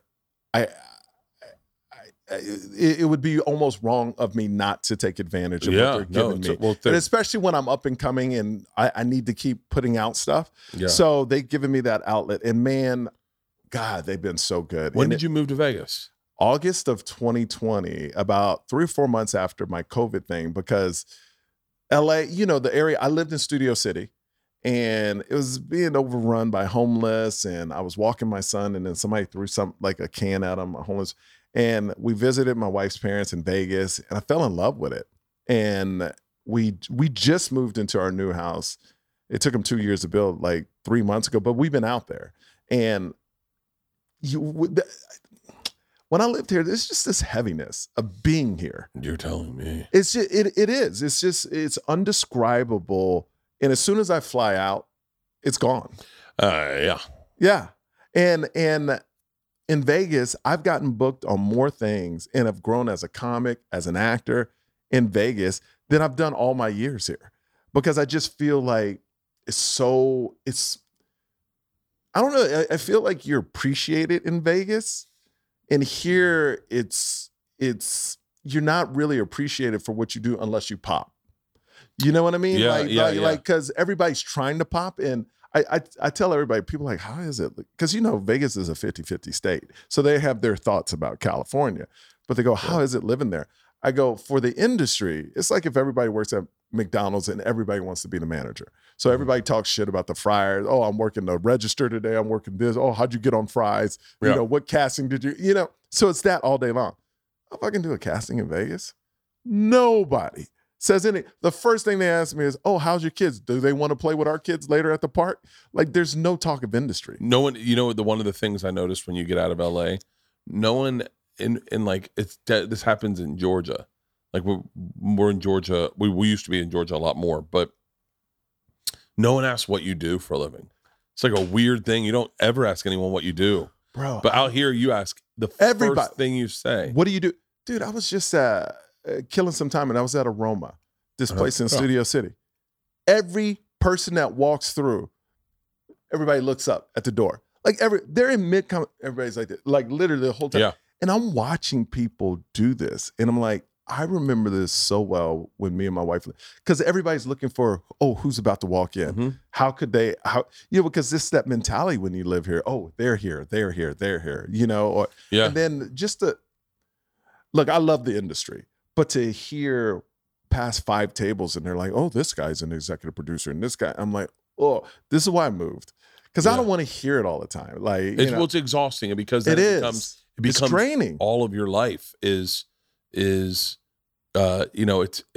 crazy because I never had any success that I remember of. Like, no one ever really gave a fuck about me. Yeah. Up until I feel like a few years ago. Yeah. But now so my whole life was always lived in this like I'm not really important to anyone. So I got comfortable there. Yeah. And then when you become important to people, and then you realize, wait, did I just get pitched? Did that guy just pitch me a show? Is he trying to sell me something? Yeah. Like, and you're like, oh fuck, it makes total sense why Joe leaves, because you're like, he's the most pitchable person. It's fun. It's fun to have a friend you don't need anything from. It's great. Like I remember at a time I remember saying I had like a special coming out or something on Showtime, and I was like, and I didn't call Joe because I made the decision to not. I was like, I want him to be a friend, and I'm not going to ask him for anything. Yeah, like I don't ask Tom for anything. I don't ask anyone for anything. Like I'll hit you up if I'm in your town and I know we can pod. I'll hit you up, but I'm not like with Joe. It was very specific, and I remember he called me. And Joe was Joe at this time? No. I mean, he was doing it. He was doing it in his. He wasn't in his compound. He wasn't in his compound, but he was in the place before his compound. Gotcha. Okay. And not in his house. Okay. And I was like, I know Joe can help with the numbers, but more importantly, I was like, I'm not going to ask him. And I remember him hitting me up and being like, hey man, don't you have a special coming out? And I was like, yeah. He was like, well, come on the pod. Let's promote it. And I was like, okay. And I remember going like, dude, that felt so good that I didn't call him. Like I got to go, I'm just, and then we ended up doing the End of the World podcast and then doing his podcast the next day. Uh-huh. But isn't it weird now? Like, I would imagine in your case, if you have something coming out now, every podcast wants you. And it must be interesting to go from that to, like, well, people don't really want me, blah, blah, blah, blah. And now, like, everybody wants you. That must be over the last, like, 3-4 years. I'll tell you what, it's gotten... Is that weird feeling, or is it something... I mean, of course you don't sit around and think about it, but it must be a weird dynamic. No? I don't know. I might be a little out of touch. Like, I'll tell you what was like the Barstool guys, like KFC Radio and Big Cat. Like those two entities were like things I knew of that were on my radar that when I could come out and they'd be like, hey, if you're out in town, let's do a pod. That was like a big deal for me. And I understand that, like, I understand I've been on Joe's podcast is bigger. I get that. But there was like because I liked those guys. Yeah, I that's one really thing you wanted. Yeah. Like I liked those two shows. Pardon My Take and KFC Radio. Like I liked those shows, so that was a big one. And then like I'm still like there's a really great podcast called Are You Garbage, and I heard about that. And I reached out to them and I was like, hey man, I'm going to be in LA, in New York. Would it be cool if I did your podcast? And they were like, their reaction was like, are you fucking crazy? And I was like, uh-oh. They're like, of course you can do our podcast. And I was like, okay, cool. Because I love getting into a podcast. I love listening to a podcast and being like, oh, this is a badass podcast. I wonder if I could do it. I wonder if they'd let me on. Yeah. But I remember so much not getting radio, like going in and not getting radio. No one wanted me on their radio shows. And so, but podcasting was always like, because I was on Rogan, I think it was always like, it opened the door a little bit. Yeah, because but I wonder if there's like a podcast. Like I wanted there's this guy, I forget his name, but I wanted him to. So this is the only one that was kind of bummed me out. I won't say his name because I don't want to. Yeah. I don't want to get back to him. There's this show about like business, about how I made the business. It's really fucking good. And I forget the guy. I would say the guy's name because it doesn't matter really, but does a really good interview. And I was winning this award from Variety, and they said we need someone to interview you. And this before I knew it could be anyone. I thought it had to be like a legit guy. So I reached out to this guy who's his podcast. By the way, my podcast is bigger than his podcast. Yeah. And I've done way bigger things than that podcast. But I was a fan of the podcast, and I thought it would be a cool fit. And I was reached out, and he was like, "Yeah, $25,000." And I was like, "Wait, what?" Oh, wow. And I was like, "Okay, never mind. Hard pass." Yeah. I was like, "You're not. No one's giving you $25,000 to interview them on the stage of the Improv. I'm so sorry." And I was like, "Now I can't listen to your podcast anymore because I realized you don't know anything about business." Now I hate you. Yeah, I was like, "Wow, you're a fucking idiot." He had all these great interviews, and now I can't take any of them for real because he doesn't know how to run his business. Yeah. It's like, how about this? How about this? For free. How about that? How about for free? And so, like, I've done so, like, it's fucking mind-blowing that would be his price. Yeah. Because I thought it would be fucking cool. Like, Mark Maron interviewed Terry Gross, and it was fucking awesome. So I thought it'd be a cool moment like that. So I was, like, thinking NPR. No. And then I had my buddy Cowhead do it, and Mike Calta, and it was a fucking awesome interview. And I was like, yeah, what am I talking about? I'm friends with the best interviewers in the fucking world. Like, why would I reach out to this guy on NPR? Because the NPR moniker. I don't know. I wish I remembered the guy's fucking. I love you. You're still fired up about it. I thought it was like such a cool thing. No, you were trying to make a moment. Yeah, and I was like, oh, that'd be cool. I bet no one knows of his podcast, and I listen to it, and I'll bring him up, and it's going to be all industry people in the room. I'm winning an award from Variety, and his whole thing is how did you build your empire or whatever? How did you build your? And this the whole award I won was for the drive-in tour. Yeah. So I thought it'd be a cool interview, good opportunity for him. He's like $25,000. I was like, bitch. That's ridiculous, man. But see, those, but that's, I don't know if he's from LA, but that's the whole mentality of you need me. Dude, you can't reach out to somebody without them feeling super entitled out there was a guy there. I've had so many shitty interactions with people. It's funny. I think in a weird way, I was worse about. I would have left LA before. If I would have left LA before, there was a period in LA where I was so jaded by like the way I was treated by people. Yeah, people treat you so shitty when you can't do anything for them, and I'm not that guy at all. Yeah. I mean, in the slightest, I'm not that guy. And then to watch it pivot, and to watch people realize you could do something for them, and then they show interest.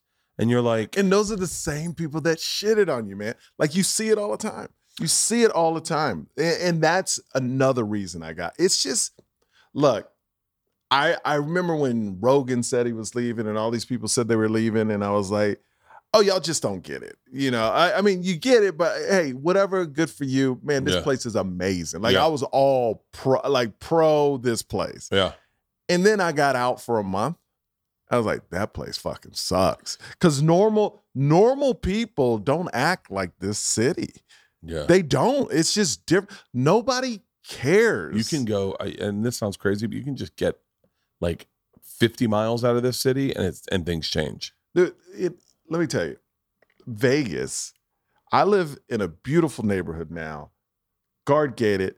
I mean, it's for kids, like kids all around, 20 minutes from the strip, right? And I live in a 50-50 state. What's 50-50 mean? Where it's 50% Republican, 50% Oh, yeah. So it's kind of like... I was thinking it was a gun law. Oh, no. You know that it's one in open Texas where you, like, if they serve 50% food, you can bring in... Yeah. You bring your gun in? Yeah, but you hear both sides.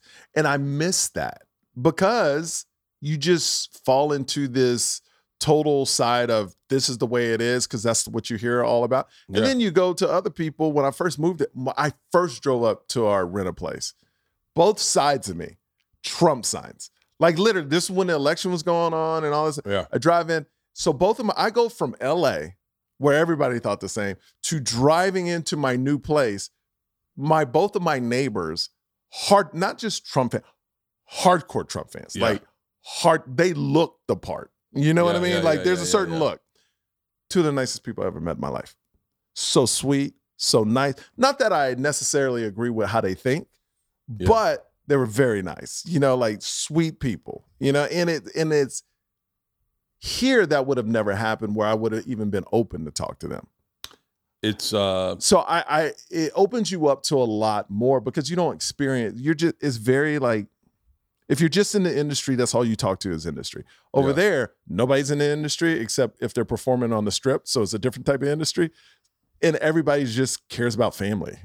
And, you know, and it's been so eye-opening and great just to get out. And I've booked more stuff than I ever could imagine. Yeah. I wish when Joe was moving and Tom were moving, the girls were both like. Tom went to Austin too, right? Tom's in Austin too. Wow. Yeah, Tom's in Austin. Tom loves it. Dude, it's great. He loves it. I mean, when your girls are out, would you be open to moving? Or you're here? We have we have a real estate agent looking at properties right now. Oh, nice. So I was thinking about because I'm there once a month and it just sucks to stay in a hotel. Yeah. And I was like, and Dr. Drew's out there once a month. We're all out there once a month. I was talking to Drew about getting a place together. Nice. But I have a real estate. I think we have a real estate agent looking.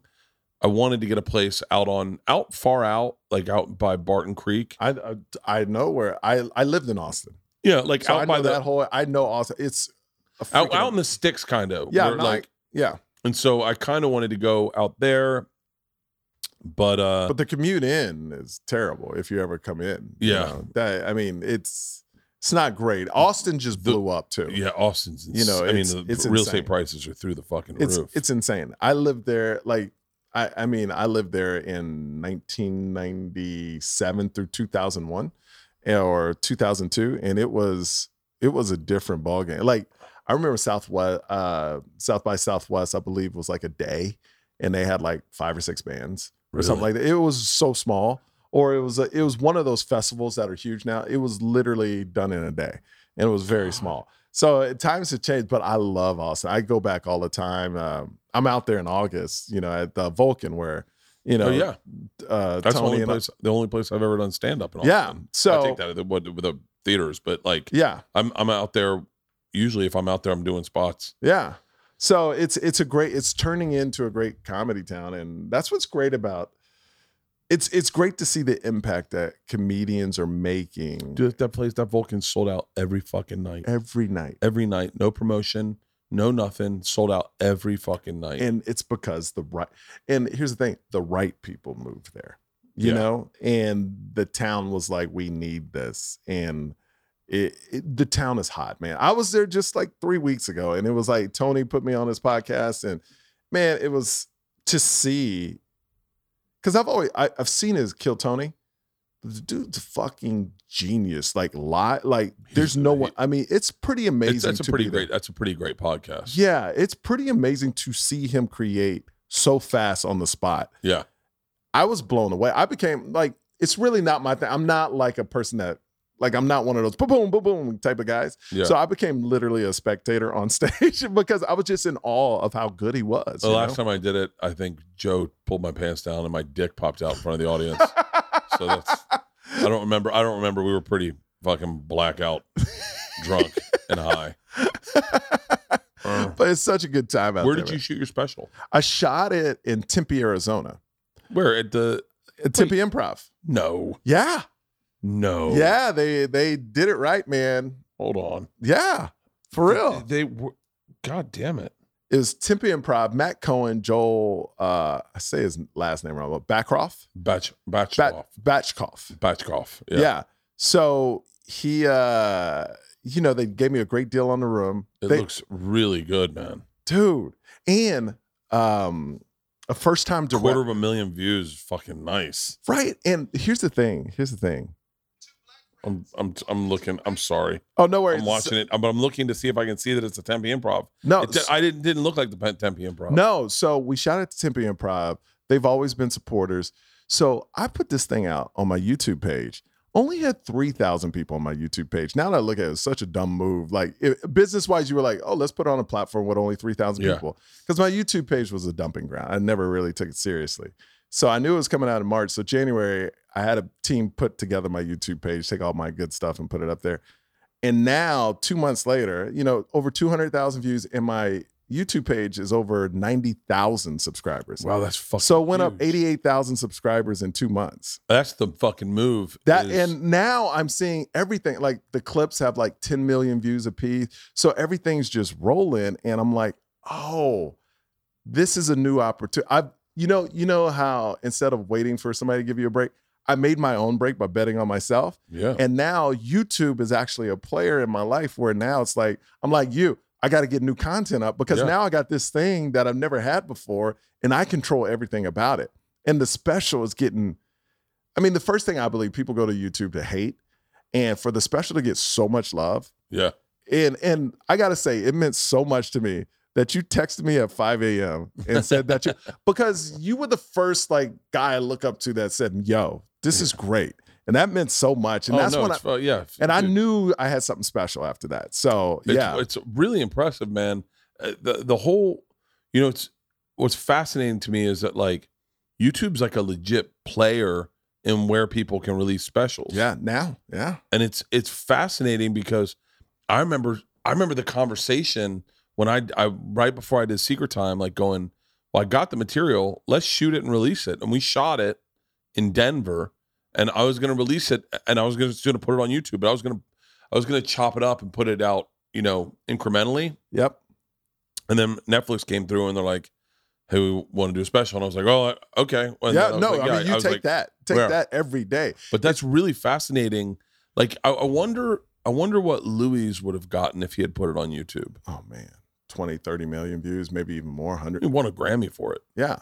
It probably would have been 30 million because people will hate watch it and to find things they can complain about. And then other people will just love Louis, and just watch the hell out of it. So I'm interested to see if a Rogan, a Tom one day did a deal with YouTube.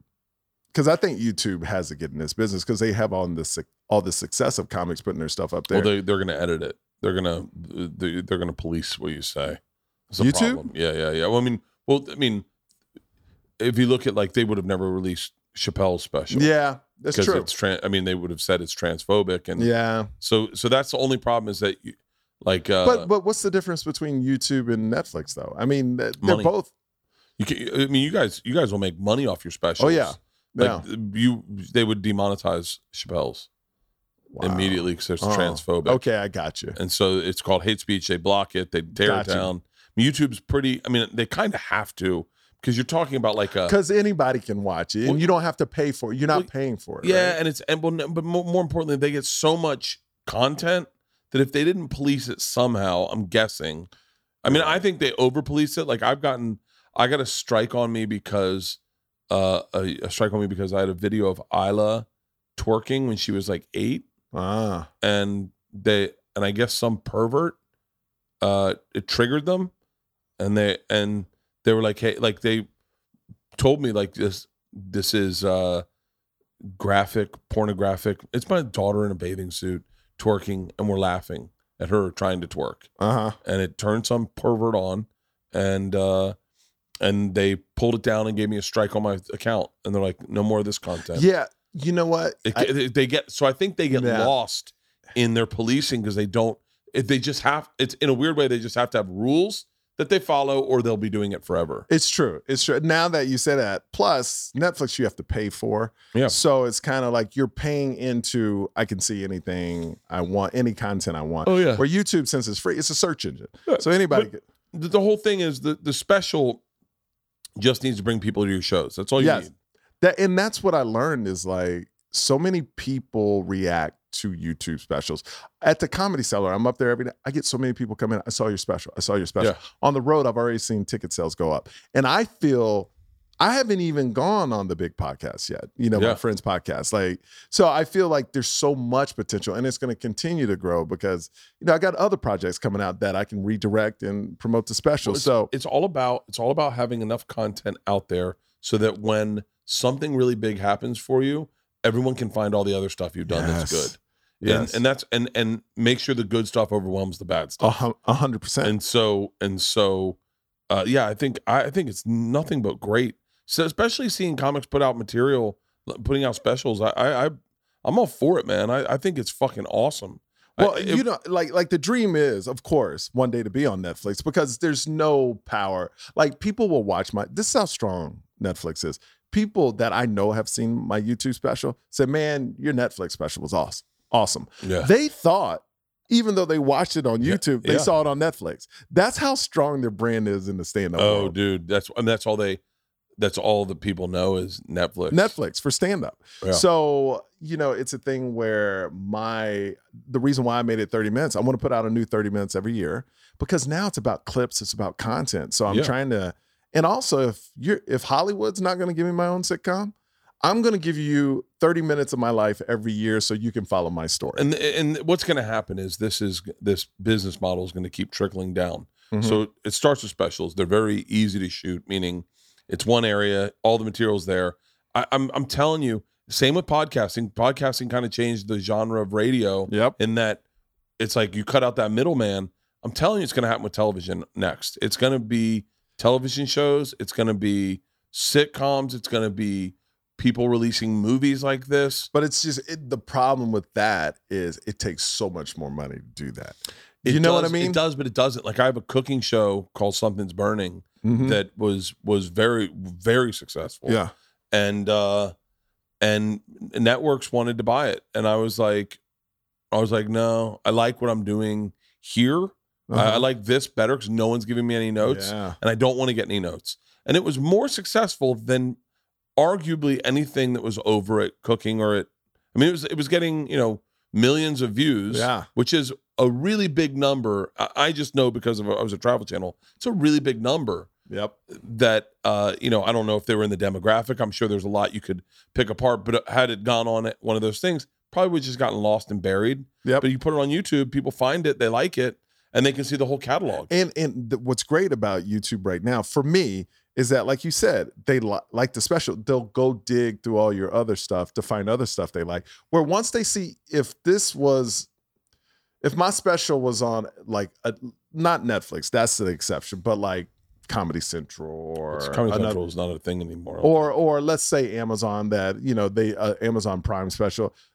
They have nothing to look into after that. Yeah. Where you bringing them to a platform where everything you've done is on there. Yeah. And it's like, put it like this. The day before my special came out, this is how bad my YouTube channel was. My whole YouTube channel with 200 and something videos had only like 4,000 views for the month before my special came out. Yeah. Right now, my YouTube channel is sitting at 30 million views. So it went from like that very low number, thousands, low thousands, to over 30 million views for my whole channel. And I have clips with 10 million views. So I tell people, I thought I always had good content, but it's like Kelly Clarkson in American Idol. She always could sing. She just needed a platform where people could find that out, and then things will take off. So yeah, man. So it's been Oh, this is great. You're getting like 4 million views, 7 million views. Yeah. It's fucking crazy. like it's happening, man. It's happening. That's fucking that's all you need are those clips to go viral. And Yeah. then all of a sudden it's everything takes off. Yeah, there's the podcast with my parents. So, what's interesting is YouTube, you'll find algorithms where now YouTube is all about clips. Like TikTok. So those are the things they prioritize now. Now, the next thing I'm trying to do is to figure out what's my thing to keep people watching for like 12 minutes. Because I live next door to 2 huge YouTubers that make $4 to $6 million a year on YouTube, but they're financial guys. So they give financial advice like 3 or 4 times a week. And they said their videos are between 12 and 14 minutes. So they go, comedy is great, but what do you love and can do 3 or 4 times a week that will keep people captivated for 12 to 14 minutes? So if they want to watch me drink 4 beers. There you go. They probably would, bro. They probably would. So just drink. Guys, we're at 12 minutes. We're almost at 12 minutes. We're almost there. Just do a countdown like Bill Burr did in Philadelphia. Just 11 minutes. Here we go. But man, it's amazing to, just be on this journey. And when you reached out, it was awesome. And, dude, congratulations. Thank you, this man. is super impressive. But I feel akin to it because I feel like at a certain point when I started taking charge of my own career, that's when things started happening.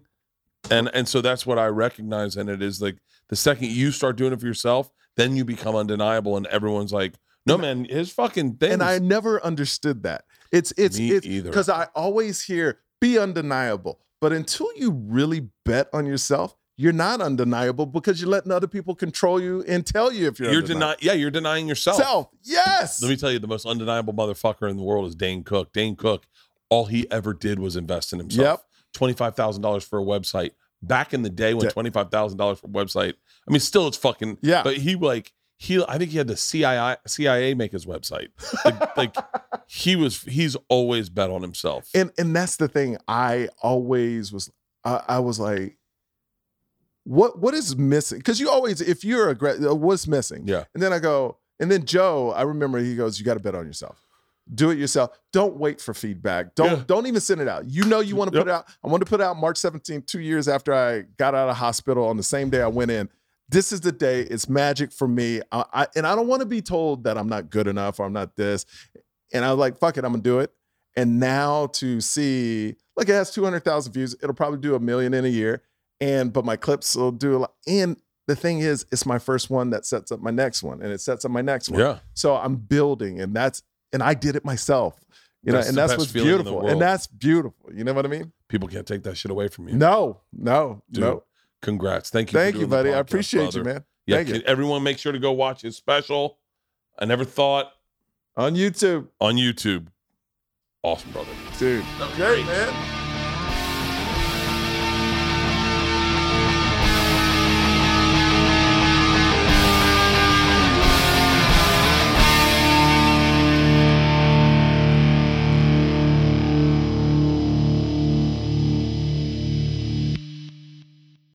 This episode was brought to you by The Machine.